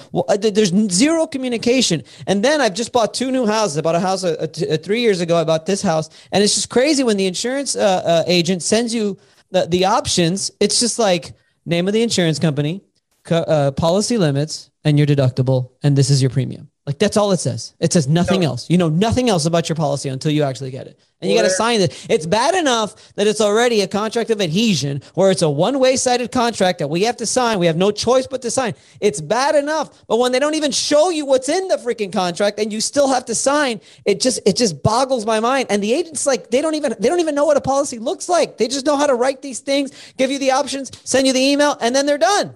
Dude, look at you. Contract of adhesion. I'm fucking impressed, man. I always knew you had it in you. But you know what the best part is about that with the agents? And again, if there's an attorney out there who can help sue these insurance, these sales guys for errors and omissions, there'd be a shit ton of money. Because, shit ton. I had someone tell me, like, well, I was buying residential property and casualty insurance, and I was told by my agent, well, if you want to save $200, get this policy that states you aren't allowed to hire a public adjuster. There are policies that say that. I'm thinking, and I'm like, why would you sign that? Well, because they said they're not going to help my claim. I'm like, do you think this company is going to pay your claim to begin with? But they don't even tell you that that's in the contract a lot of times. They just say, hey, look, we could save you $200 on this policy. And that's it. That's all they tell you, because they don't even know what's in it. You know what's nuts is that, like, and that's why we need to do more stuff like this. And that's why I encourage people, like, get a network of attorneys, a network of adjusters, engineers. We all help each other out, because most people own a house, but people don't know shit about homeowners insurance. You know why? It's not sexy like all the billboards. Most of the billboards, we have a shit ton of them in Florida. I've seen them in Texas. I'm pretty sure, out of all the countries that ever existed in the universe, including other planets, that Florida has more lawyer billboards than anybody. You know how many are for first-party residential claims? None. You know how many are for car accidents? So the insurance industry does a great job of advertising. I mean, shit, besides the fact that Heritage was at the Lightning. They're on the side, and they sponsor that. Your Geico's, your State Farms, your Allstates, they all figured it out. People know about car insurance. They know about that. And then even then, they don't know what full coverage is. They know, I gotta protect my car in case I hit another car. I got $20,000 in coverage. I'm like, but did you see the part that says that if you have to go to the hospital, they're not paying you shit? So we need to educate people. We need to sit there and say, just don't go to your insurance agent and say, oh, wow, I'm going to save $50 every month if I sign this policy. Because guess what? When it comes down to it and a storm comes through, but the problem is they're not going to pay you. I hope they do. I actually hope that I'm wrong. I'm going to put this challenge out to the industry. I hope that I'm wrong, and that moving forward after 2021, that we're in a position that they pay every claim. Because that means I can wash dishes somewhere. But you know what, Vince? I have a feeling you and I are still going to be employed. Jim, I think it's only like, I don't know. The numbers always vary, they say, but I think it's only like 10% or 15% of claims even get disputed. The numbers are on their side. I mean, why? There's no reason. I had an argument with a desk adjuster not too long ago where she accused me of delaying the claim. I said, I told her straight up, I said, you realize that I'm working on a contingency basis, okay, on a percentage of whatever the client gets. So that is two things that I have to do in order for me to get paid. Number one, I have to settle the claim. The sooner I settle the claim, the sooner I get paid. And the more I settle the claim, the more I get paid. So you have to understand that I'm not trying to delay this process whatsoever. On the contrary, you have no interest in this claim. Zero. You're a desk adjuster. You're getting paid your salary, which I hope is a good one, but I'm not. I don't get paid until this claim gets paid. So it's not in my best interest whatsoever. I said, on the contrary, if you think about it, and I'm trying to educate here in an email, it's actually in your best interest to delay it because he still has to pay a premium every month. And so does every one of your other clients. So the longer you delay, the longer the insurance company is making, and they ultimately win at the end of the day. So don't try to tell me or my client that I'm trying to delay this process because I'm not. You know how many people that are either public adjusters or on the policyholder side have a background where they were a former desk adjuster or they did that stuff? I mean, hell, Derek did defense work for 10 years. I worked for State Farm. Linda did defense work for like 20 something years. Abby's done some defense work. I mean, hell, you know why? I know where you're going. You know why everybody's on the other side now? You tell me that's why. You've been asking me questions. I'm going to ask you, why is it that everyone flips on the other side? I mean, hell, real quick. My wife did insurance defense. That's how I even got into this. My wife, and you've met Kellyanne. She's going to run 7 marathons in 7 days on 7 different continents. She doesn't fuck around. She does not take bullshit. But you know what? You said that too fast. Sorry. I'll say it again. 7 marathons, 7 days, 7 different continents. All right, go on. So it's a thing. It's a thing. But here's what happens. So she doesn't mess around. She's a badass bitch. She did insurance defense. She didn't like it. She hated it so much, she decided she would rather work with her husband. I mean, she was like, I would rather work with me and listen to me talk like this all day, every day. It was a handful, let me tell you. Versus denying claims on behalf of some of the big boys that we just mentioned. So I tell people that, right, they don't have an interest in it, but if they took care of their own, then why are so many people coming to the other side? Think about it, man. It's all common sense. Again, that's what I'm going to start a podcast. I'm just going to be called Common Sense with Jim Jenkins. We're going to break down some cases and be like, all right, time out, common sense. What's going on here? No, the historian guy, Dan something, he's already got a podcast called Common Sense. He beat you to it. Okay, man. Well, then you know what? I'll go back to the drawing board, but but the hard part with the agents, I have to go back to that again, is this, it's like I think I've had so many public adjusters say, well, the agent gave him this contract and they didn't know. And I remember just talking to you and other attorneys, like, what should we do? And it's just like, it's just a game of, hey, we sent them a letter. Hey, we warned them about the change in the policy and it was their choice to have this policy. And I'm like, but you're talking like Chinese to somebody who doesn't know fucking Chinese. Right. They don't know. Oh, we have this new the way they sell it too, because let's face it, they're agents. They're agents for the insurance company. Like they're agents. They're not independent. They are on the insurance company side, people. Well, so the more they sell, the more the insurance company makes. So when they sell you the beautiful, amazing managed repair program where we're going to send you our professional estimates to do all the work for you so that you don't have to go out and find your own experts, and we're going to pay you for that. And we're going to put the estimate together. We're going to send our people and you don't have to pay anything except your deductible. It's going to be a lovely process and you're just going to love the whole thing. That's how the agent sells it. Of course and then on top of that, if you do decide to choose this wonderful managed repair program that we have, that we're going to offer you all of our people to do all of the work, you're going to save this much money on your policy. Now you don't have to pay $500 that you were paying all year last year. I'm not going to name names, but until recently, the largest first party settlement that I'd ever had involved that little managed repair thing where the client, who was a friend of mine and had a public adjuster from South Florida who had an estimate for about $119,000 and was telling him to go somewhere else. But she knew me. I said, yeah, I can help you out. So I don't even have a relationship with this PA. But in this scenario, the company sent out a managed repair roofing contractor who went out to my client's house and made the situation so bad that the roof caved in. The roof hadn't caved in, but as a result of the insurance company's own contractor, the roof caved in. And I have a video of my client's 6-month-old in their crib, and you see like nails in the front yard, and you see like what it looked like it was bad. And the company said, go fuck yourself. I said, okay, great. We'll see how this plays out. And on the verge of trial, the company filed a what's called a proposal for settlement. We're not going to get into that because that's going away as July 1st. But basically, there's a strategy that the insurance companies, if they offer you a fair amount of money and a jury agrees with a certain percentage, the policyholder could be on the hook for fees and costs. So usually they'll give me $500. I'm like, dude, I'm going to beat $500. You're just being offensive. Well, on this case, 2 days before trial, I get a proposal for settlement for $145,000 exclusive of attorney fees. And so the PA estimate was $119,000. Why they do $145,000? Well, it's probably because that's what my client paid for the house when she bought it.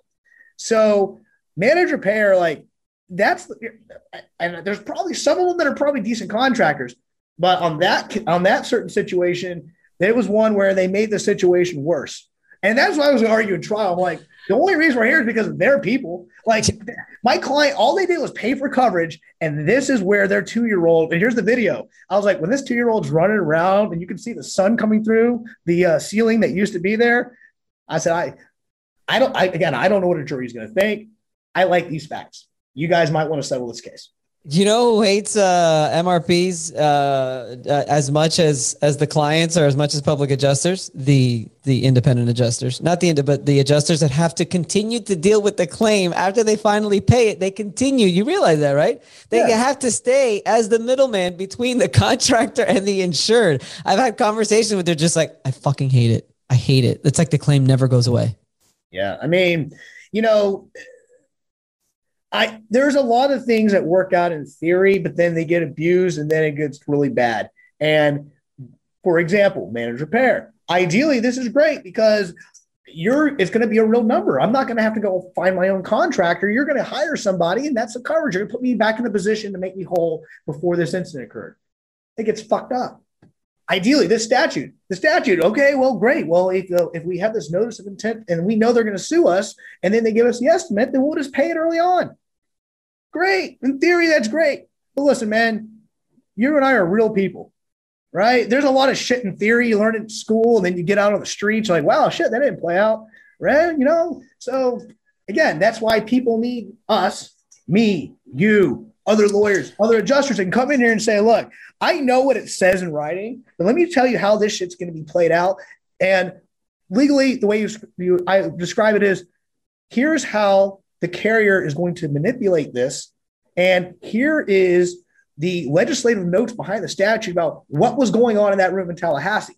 What was going on was that there were lobbyists on behalf of the carrier that said, look, instead of spending money on the policyholder, we're going to change these laws. We're going to go make it harder for policyholders to get what they deserve. And that's why it's also important that we need a lobby.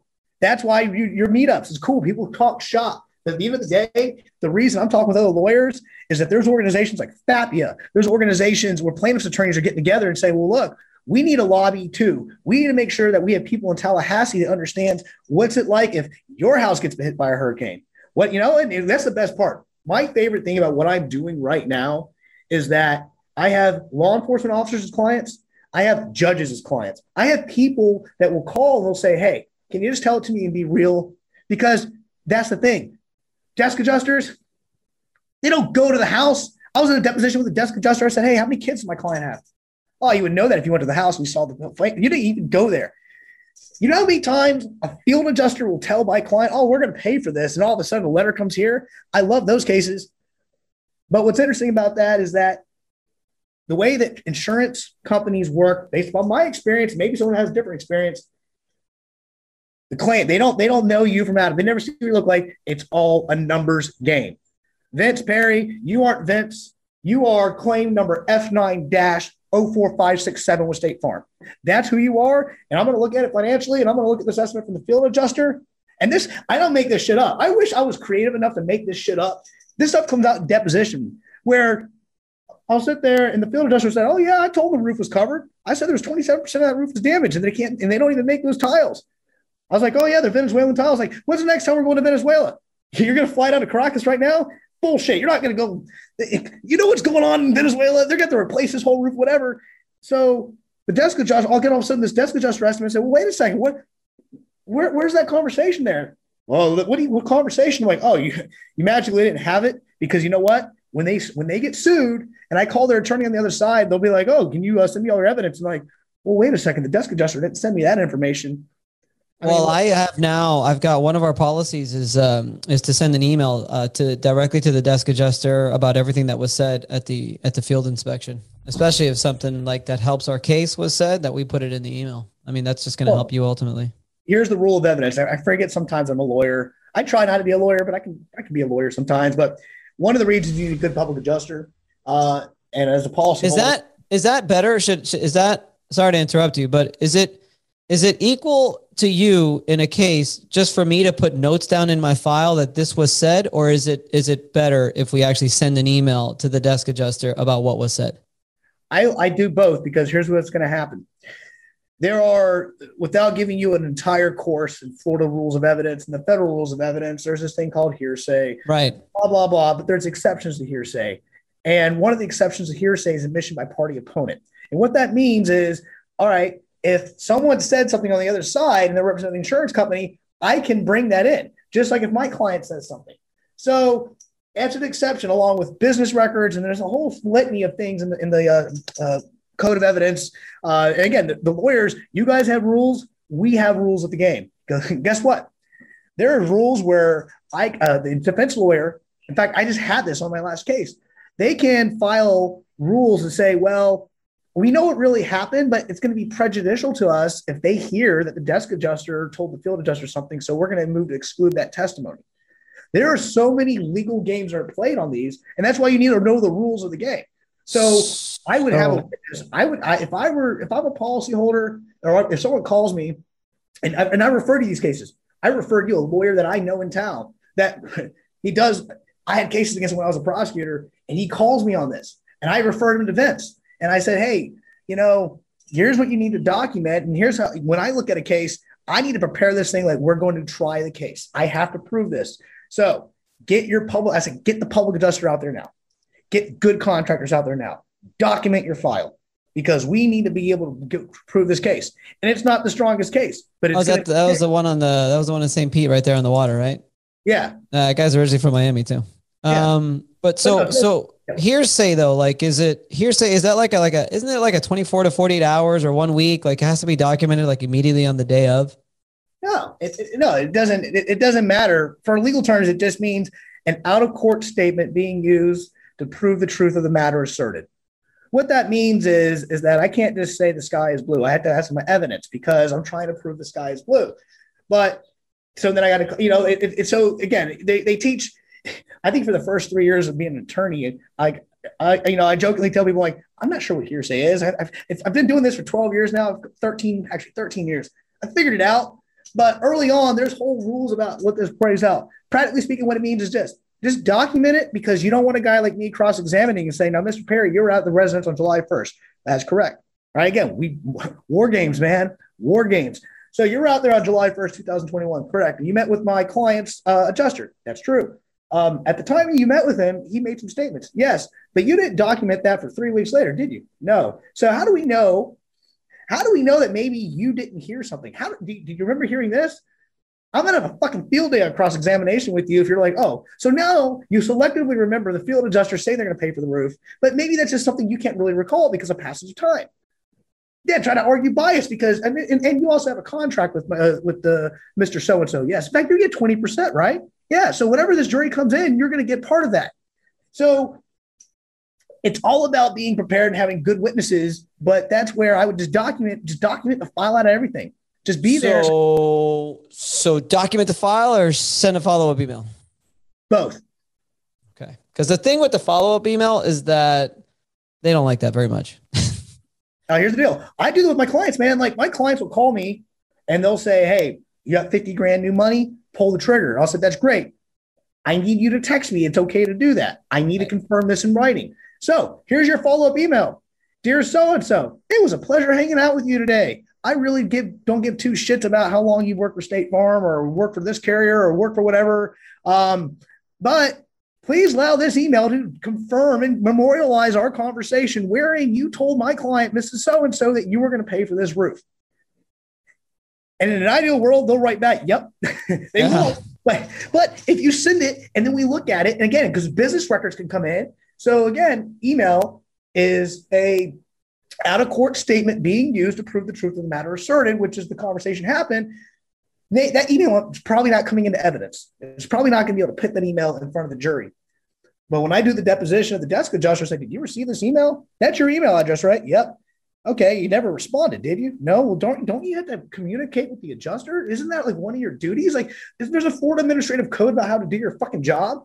You didn't do your job. And so then I go to the attorney, I'm like, they didn't do their job, man. Like, your job was to help us assist the claim. And the only person who gave a shit about this claim was my public adjuster sitting here. So why is this guy sitting here? Why? Well, he's sitting here taking up money, right? He's a waste of space and he's fucking around with my client. And that's not going to be cool in court. But what do I know? So yeah, you go. Yeah, tell me to go fuck myself. Come on now. The shit that we have to deal with. It's just, man. It's just, and it doesn't happen all the time, dude. There are a lot of carriers, and I've gotten to know a lot of good guys on the other side, and they settle cases with me. I'm not going to name which ones, but there's one carrier that called us and said, "Hey, we want to knock out 12 claims in one fell swoop because we know you're going to be prepared on it, but you're reasonable. We'll work with you." Another carrier called us, and we have about 45 claims at this with this carrier. They said, "Well, look, we're going to divide these cases between the daily claims and then the cat claims, and we're going to put a pot of money on the cat claims, and then we're going to put a pot of money on here, and because we want to work with it." So what we hear, what you and I see, we're kind of talking about extremes, right? It's like with law enforcement officers. Everyone, everyone says, well, all cops are bad. All cops are not bad. You know how many cop friends I have? I have a lot of cop friends. But the ones that are bad really screwed up for everyone, so everyone thinks this. It's the same in our industry. That's why guys like you, guys like me, we got to go out there, just be real with people and say, look, I know there's some other lawyers out there that when they file these lawsuits, what they're trying to do is say, all right, well, it's a $5,000 water loss, but I need $95,000 in attorney fees and costs. That happened. You know how I know that happened? Because you can Google and read about it. And not only that, you can read the Florida Supreme Court's opinion on it. And then you can go read that law that got passed on July 1st, trying to curtail attorney fees because some people abuse the process. And it's not just the policyholders, the media, because the insurance companies have more money. The media makes it sound like if the policyholders and their public adjusters and attorneys abusing the process, but they look over and glance over the fact that it's abused on the carrier side as well. In fact, I think you said it the other night. You said it best. Insurance fraud? No, insurer fraud. That's a coin term. That's a Vince Perry. That's a mic drop. Insurer fraud. It's not always on the insurance. So I think it's funny. I learned that it's definitely not coined by me, by the way. That was coined by Doug Quinn and the APA. So I'm going to give a shout out to them. Yeah, but it's true because I remember it blew my mind too when anybody says insurance fraud, even on our side, what's the first thing we think of? Oh, well, it's always a consumer. No. This goes both ways, and to be honest, probably more the other way. And there's been evidence, and there's been 60-minute interviews that I've talked about Hurricane Sandy and all the crap that went on there with the engineering reports. We talk to independent adjusters all the time where they're just like, hey, I submitted this and this is what came back. I mean, it's just all kinds of shit, man.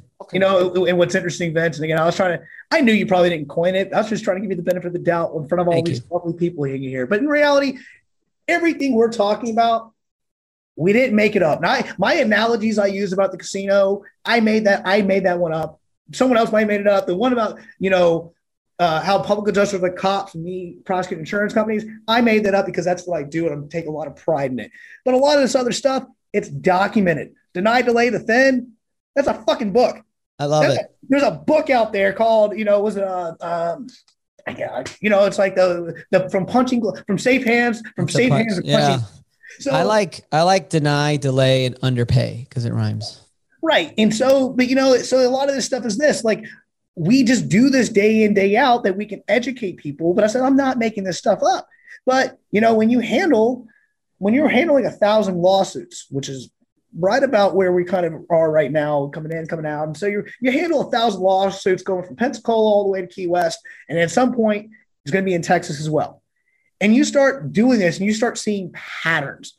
So when my clients ask, well, how long is my lawsuit going to take? And I said, if I had a magic crystal ball, I would have put $100,000 on the Bucks winning, Gronk getting 2 touchdowns in the Super Bowl, and I wouldn't be practicing law. But I like practicing law, and I don't have a magic crystal ball. But based upon my experience with this carrier, this is what they're going to do. They're going to file a PFS at this point. They're going to flinch on the verge of trial. Same, different change of facts. You change the analysis. Go to another carrier. All right. Well, hey, look, these guys, they're reasonable. I know some of their attorneys. If this is a county court case, meaning less than $30,000, we can probably knock this out in a phone call. That being said, like you mentioned earlier, you're not going to get every penny of that estimate, but a good adjuster will tell you where there is room to get things done. And that's why, for the public adjusters out there, get in with good contractors. There are tons of contractors out there. They got guys that are calling me all the time that want us to take their cases and do AOBs, and we say no. I said, look, I appreciate the business, but I'm not going to do this because it's going to get sticky.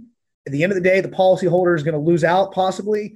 What did you say? You said that you said AOBs. Something with the contractors. You said get with the contractors out there, and then you said because there's a lot.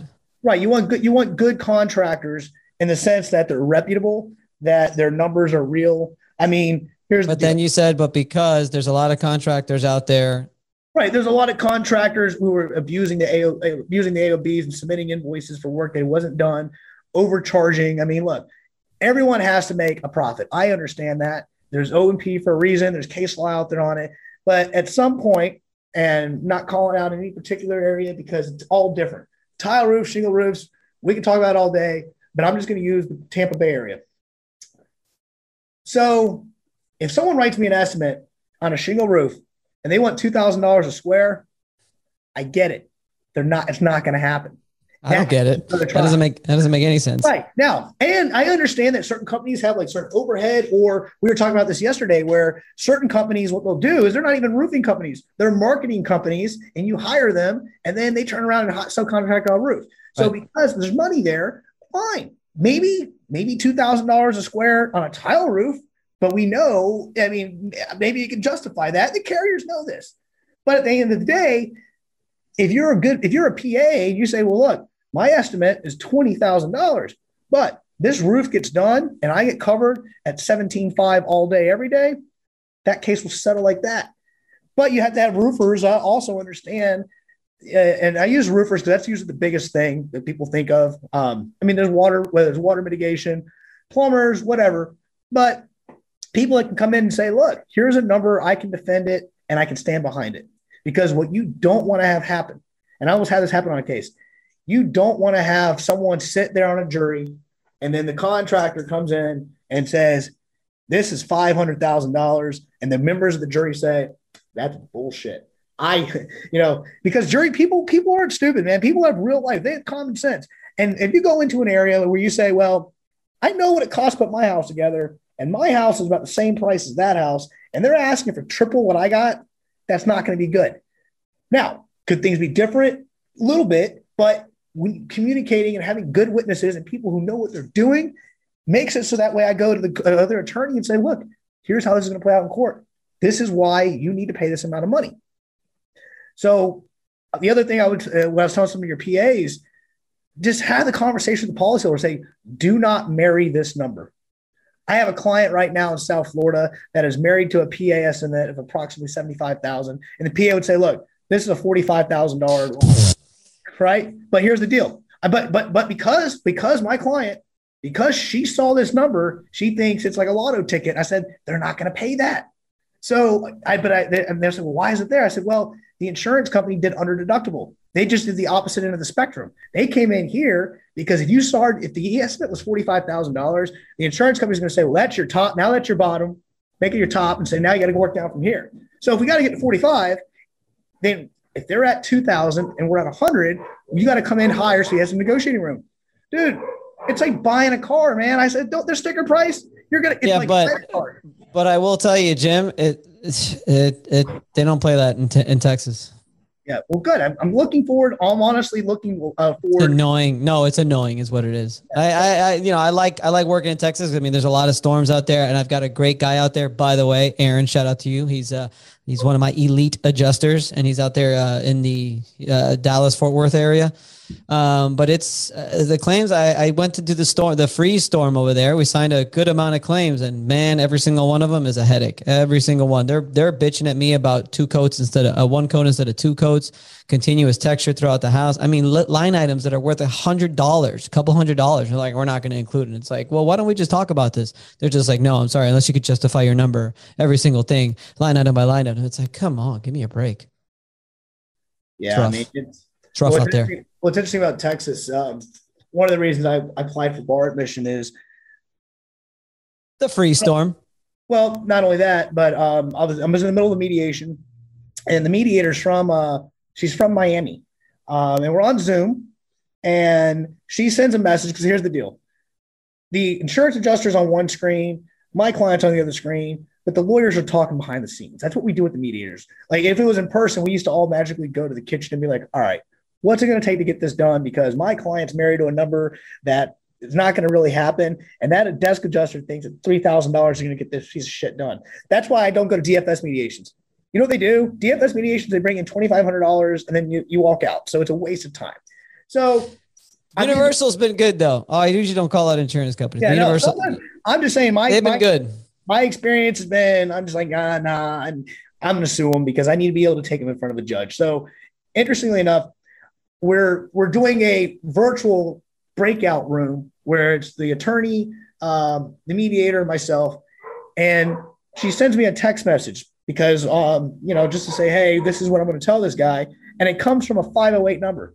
And I said, hey, I thought you were in Miami and you're a Florida lawyer. She's like, I am, but I live in Austin, Texas. I was like, what? She's like, I married a guy in Texas, and right before COVID, I would fly to Miami, stay there for 2 weeks, and then fly back and forth doing mediations. But now I can do everything on Zoom. And so she was the one, and you mentioned the insurance company earlier, so it's the same one, loves using her. She's really good. But she said, Jim, I have 30 freeze claims. Get your license here. I can refer you to people here, and they need help. So that was what I originally started. And then all of a sudden, I didn't realize about, Vince is around swinging his dick in Texas. I was always shit like, damn. And then I meet some other people. Everyone's in Texas. I'm like, dude, I love barbecue and I love margaritas. So it makes sense that if I have adjusters tell me to get there and my team of experts that I rely on day in, day out are already there, then listen, man, I want to jump on that party bus. So and they don't have bad faith complaints. They just have normal complaints. They don't really negotiate much. I mean, I've got really no appraisal process in Texas. I don't like it because I'd have to get another person to do the appraisal, that's okay. But also, a lot of the policies you have to agree on scope initially in order to go to appraisal. So it's like, I got no choice but to go to litigation. So until you get licensed out there. I know. I'm just going to be sitting here on my porch in Florida. But at some point, man, we'll go hang out in San Antonio. I mean, listen, this is completely random, but apparently this is a place right outside San Antonio where for $1,200, you can go drive a tank around and shoot shit. Like it's called these Sherman tanks.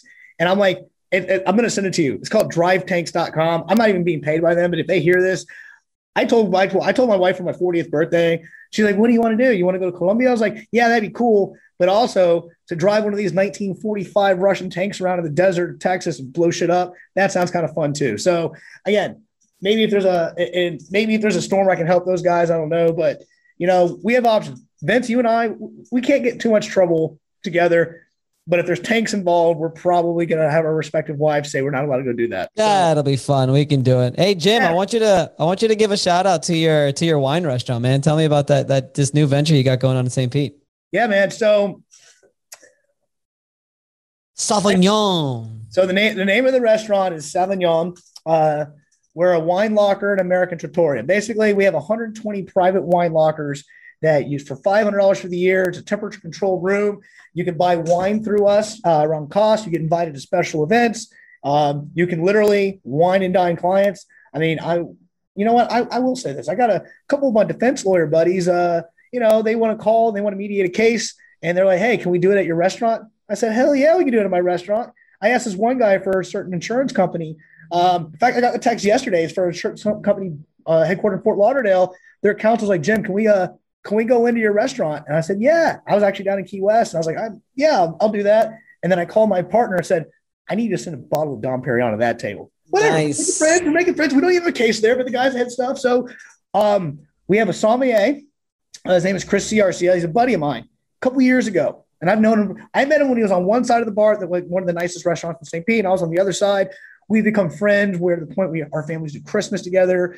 We've been to Napa together. The nicest guy. And outside of adjusters, he's one of my biggest referral sources. He refers me for our personal injury practice we have because people forget about that. I'm like, yeah, I still help people in auto accidents and things. Chris just knows people. So we're hanging out one day, and there's a spot in downtown St. Pete on the block where Janice Live is. And there's an upstairs balcony. It looks like New Orleans. It's like the New Orleans style. And Chris says, Jim, I've always wanted to start my own restaurant. And he's a young guy too. Chris is like 31 or 32. And he said, I at the old restaurant, he said, I ran everything. I'm the level 2 sommelier. I hired the kitchen. He knows all the ins and outs. And he said, I'm like, all right, I'm listening. And he said, I got a manager. I got a chef. I got me. My family's giving me a significant amount of money and capital. But to run a business, it may not be a bad idea for me to have a lawyer on the team. Someone who can help me review contracts, do some marketing, do whatever, give me an outside perspective outside of wine. So do you want to be a junior partner in this restaurant? And I said, fuck yeah, I want to be a junior partner in this restaurant. I'm not going to be a judge. I'm not going to be governor. Maybe I will be governor. I don't know. But I want to be part of this. So we were rocking and rolling. And the way I describe the relationship is that he's like the godfather. I'm the Casino Diore, right? I know who's getting whacked. I'm in the room. I can't make the full decision, but I'm like, hey man, you may not want to do this, right? So, we get it up and running, or we try to get up and running. We were supposed to open up April 1st, 2020.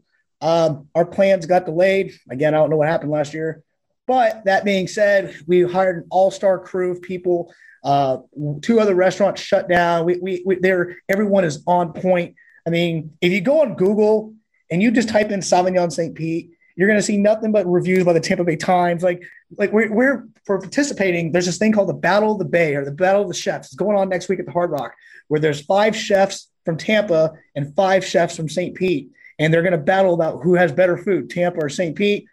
We're competing in it. Nice. So we are asked that we are competing in that. So again, my parents came into town. They're like, and my parents, I love my parents to death, but they're like, oh yeah, well, we thought it was gonna be like a McDonald's or Applebee's or something. And no offense, McDonald's or Applebee's are great, but I'm like, no, it's like a high-end scale restaurant. So it's been really neat because it gives people something to talk about. I've been in negotiations where some adjusters give me some bullshit. I'm like, look, time out. You like champagne? What kind of vintage champagne do you like? Let's be real here. If we keep fighting over this, that's time that we could be at the bar right now.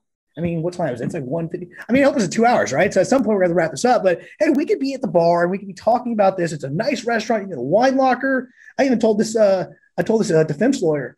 I was like, look, you want to really, you want to get all the cases from a certain carrier and you want to be the guy in Tampa that represents them. And you're a buddy of mine. I need you to get these cases. Just don't become a plaintiff's attorney. Don't compete against me. We have a good one.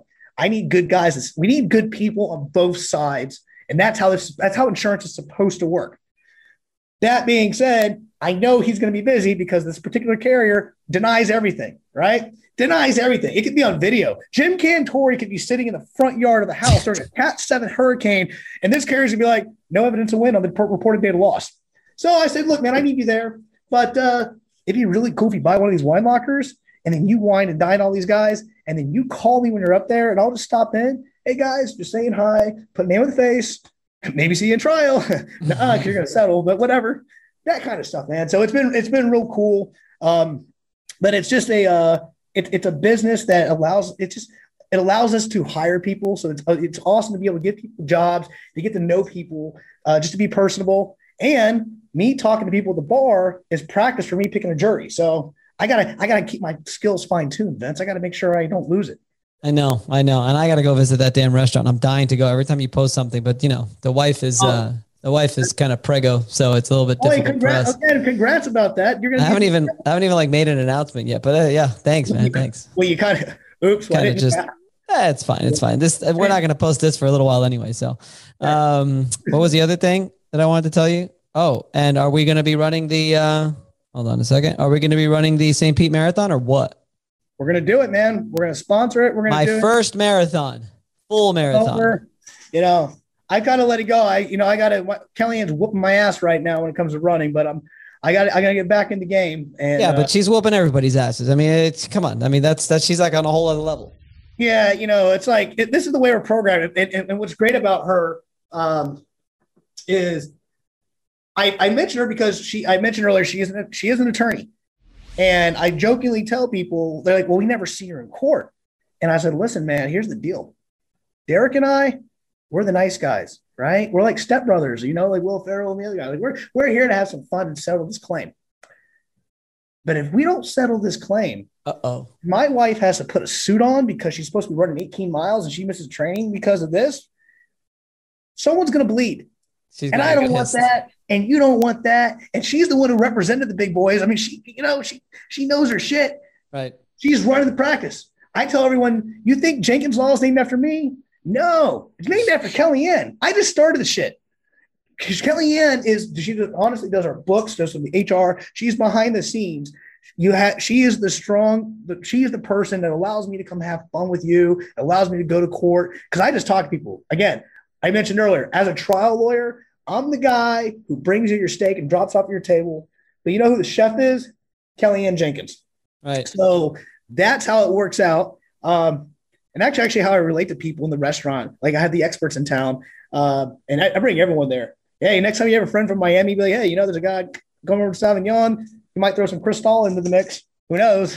God, I should have gone, and we ended up going to some other place or whatever. No, here's a funny thing. I made a joke with someone, but I made a joke with this one adjuster. I was like, yeah, man, you maybe send me a couple more cases or a couple more claims. I might be able to find something in the back.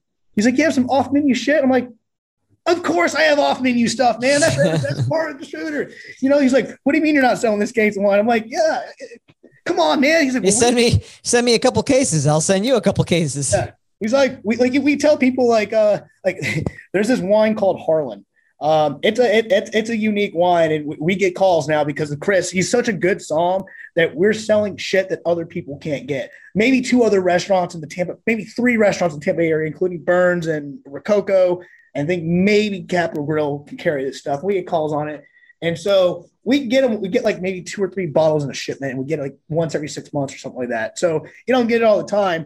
And we have it on the menu, but we always say, oh, we have 1 bottle left. We got some in the back. So if your adjuster wants some of this shit, call me. Come on, man. It's you got to have, you know, at the end of the day, man, you got to have some fun with this.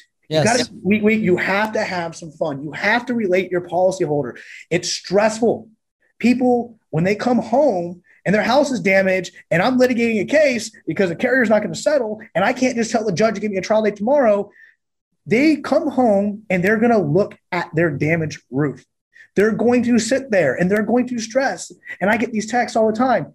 Hey, do you have a good tarping company?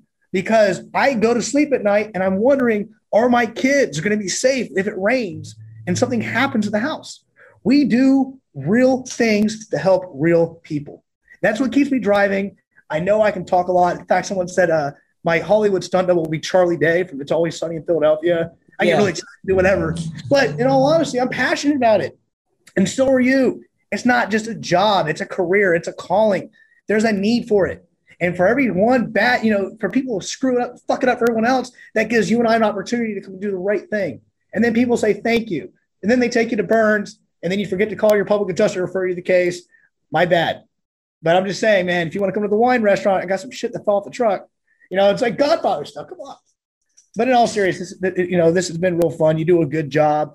There are people that say they know you. They've never met you. But everyone knows. Like last night, someone was like, oh, yeah, I know Vince. I'm like, no, you follow his podcast and you see him on social media because he's a social media whore. The best one out there, though, better than me. And so I jokingly tell that. But I'm like, but you know what? It's because he's making a footprint and educating people. You know, that we do this because we have to realize that people they're not going to know what to do when the storm happens. The best evidence of that, at least recently, was Hurricane Michael. I tell people, show them photos where literally there are people who are living in tarps. It looks like a third world country. And guess what? That was an area where people say, what happens if a Cat 5 hurricane comes in? Are they going to take care of us? Some carriers did. They were forgotten too. The funny thing is that was like with just a few months after Puerto Rico got rocked, like 6 months or something like that. And then I think those people in the Panhandle were forgotten. I mean, it was nasty. I went over there. Honestly, I love storms because obviously it's great for business, but storms like that is too much. It's too much. It's brutal. Right. Brutal. In all honesty, it was sad. Like I showed people photos. Like it was this, like I did to bring a little bit of light to the conversation. I was at a site inspection and the carrier is located here in St. Pete. I was here in St. Pete. The defense lawyer was from Pensacola and their expert was from like Tallahassee. So we all come into Bay County and we go to this house. And it was referred to me from someone that's been tailgating with my father-in-law for like 35 years. Again, build a word of mouth practice.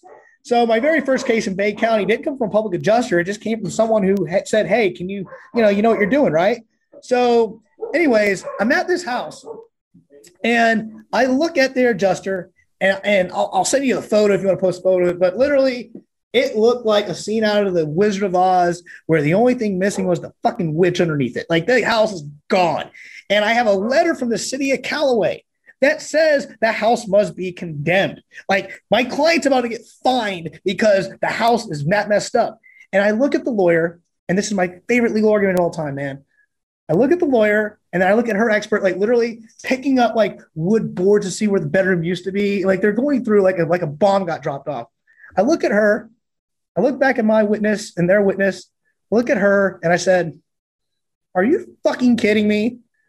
And she looked at me and she's like, yeah, this is probably pretty bad. I said, the roof is in a fucking tree. I have a photo of a roof in a tree. Next day, tender policy limits. Bam. I mean, so that's the thing. But it shouldn't have to get that far. I mean, so it's the thing. It's just really sad. So what's going to happen is this, man. There hasn't been, I mean, what was it? Andrew hit Miami in 92. And then in the summer of 04, 05, I know the state got rocked. A lot. Yeah, they got rocked. But, and then we had Wilma, Katrina in 05. Right. I mean, so here's the deal. For most people, and it's not all doom and gloom, but for most people, something at some point, if you own a property, living in Florida, something is going to happen to it. If it wasn't going to be that way, then the banks wouldn't require us to have homeowners insurance. So because we know it's not a matter of if something happens to you, Vince, it's when. And when it happens, you need to have the peace of mind that there's guys like you, Vince, and guys like me that know what we're doing to come in and help out. And that's what keeps me doing this every day. And that's why I do it statewide. And that's one of the reasons I hired people in Miami, because I wanted to help people who speak Spanish. And my attorneys go to Cuban. I love travel. You and I both been to South America. We're very well-versed in other countries and stuff. But you know what? I can't afford, on my conscience, to know for a fact that there are people who maybe English isn't their first language, and the insurance companies know that. And guess what? Those claims are getting denied. They can't even read the letter, man. And you know what? Again, patterns. Depending on what your last name is or depending on how old you are, shouldn't affect whether your claim is approved or denied. But interestingly enough, I had my own claim with you mentioned the red elephant. I had my own claim, and interestingly enough, a small water loss. I submitted it. I got paid within a week. Here's a couple $1,000s. And I'm like, why? Why did I get paid in a week? Why didn't someone else get paid? Well, they knew. They know. So we have to help people. That's it, man. That's what it's all about. And then if we help enough people, we can go drink some nice wine. There you go. All right, I'm going to leave it at that. Cool. Jim, thank you so much for coming on. As always, you are a rock star. A rocket ship is what you are. I knew I'd get you going. Doesn't take much to get you going. Are we still recording? Yeah, but I mean... Well, it's going to be funny. I was going to just say, that's why when I called you earlier, I'm like, what are we going to talk about, man? I don't know. I was like, do I need to study for this? I knew it would be easy for you. I knew out of all my podcast guests, you'd be one of the easiest to have the conversation, let it flow. Look, we're coming up on 2 hours. Dude, that's awesome. So, yeah, man, I really appreciate this. And it's been fun. This is why we do what we do. This is our natural element. I mean, right. I can be in a courtroom, but this is how we take something that can be pretty boring and be like, look, we're going to spice it up. It's not boring. That's the thing is people think it's boring, but it's not boring. Yeah, it's not. But what's interesting is but it's something that's practical. Like you and I do this every day, and I have people that call me. I have other lawyers. I have judges that call me like, "Hey, I might be able to get a guy and walk him on a murder case, or I might be able to have a multi-million-dollar personal injury settlement, but I can't fix a roof. I don't know shit when it comes to my own house. Right. I get these calls day in, day out, and so to be able to sit there and say, "Well, look, I don't know shit either, but Vince knows his shit, and Vince will tell me so I can fake it and then tell you." Because what I say is not evidence. I don't get to get on the stand and testify. Vince does. Right. So Vince better know his shit. And you know what? I know you know your shit because you have that little book behind you. When you're writing books and teaching other people, it means you have to know what you're doing in order to teach other people. That's why I love teaching people, or at least pretending to sound intelligent. Well, you do a good job at that, pretending. All right, so I'm going to close it off. We're going to keep recording, but I'm going to close it off. Jim, thank you for coming on. I really appreciate your time. You are the man. Really happy to know you, and I'll see you on the next one. You got it, man. Have a good weekend, and tell the wife I said hello, and make sure you come over when you guys want to check out the wine restaurant.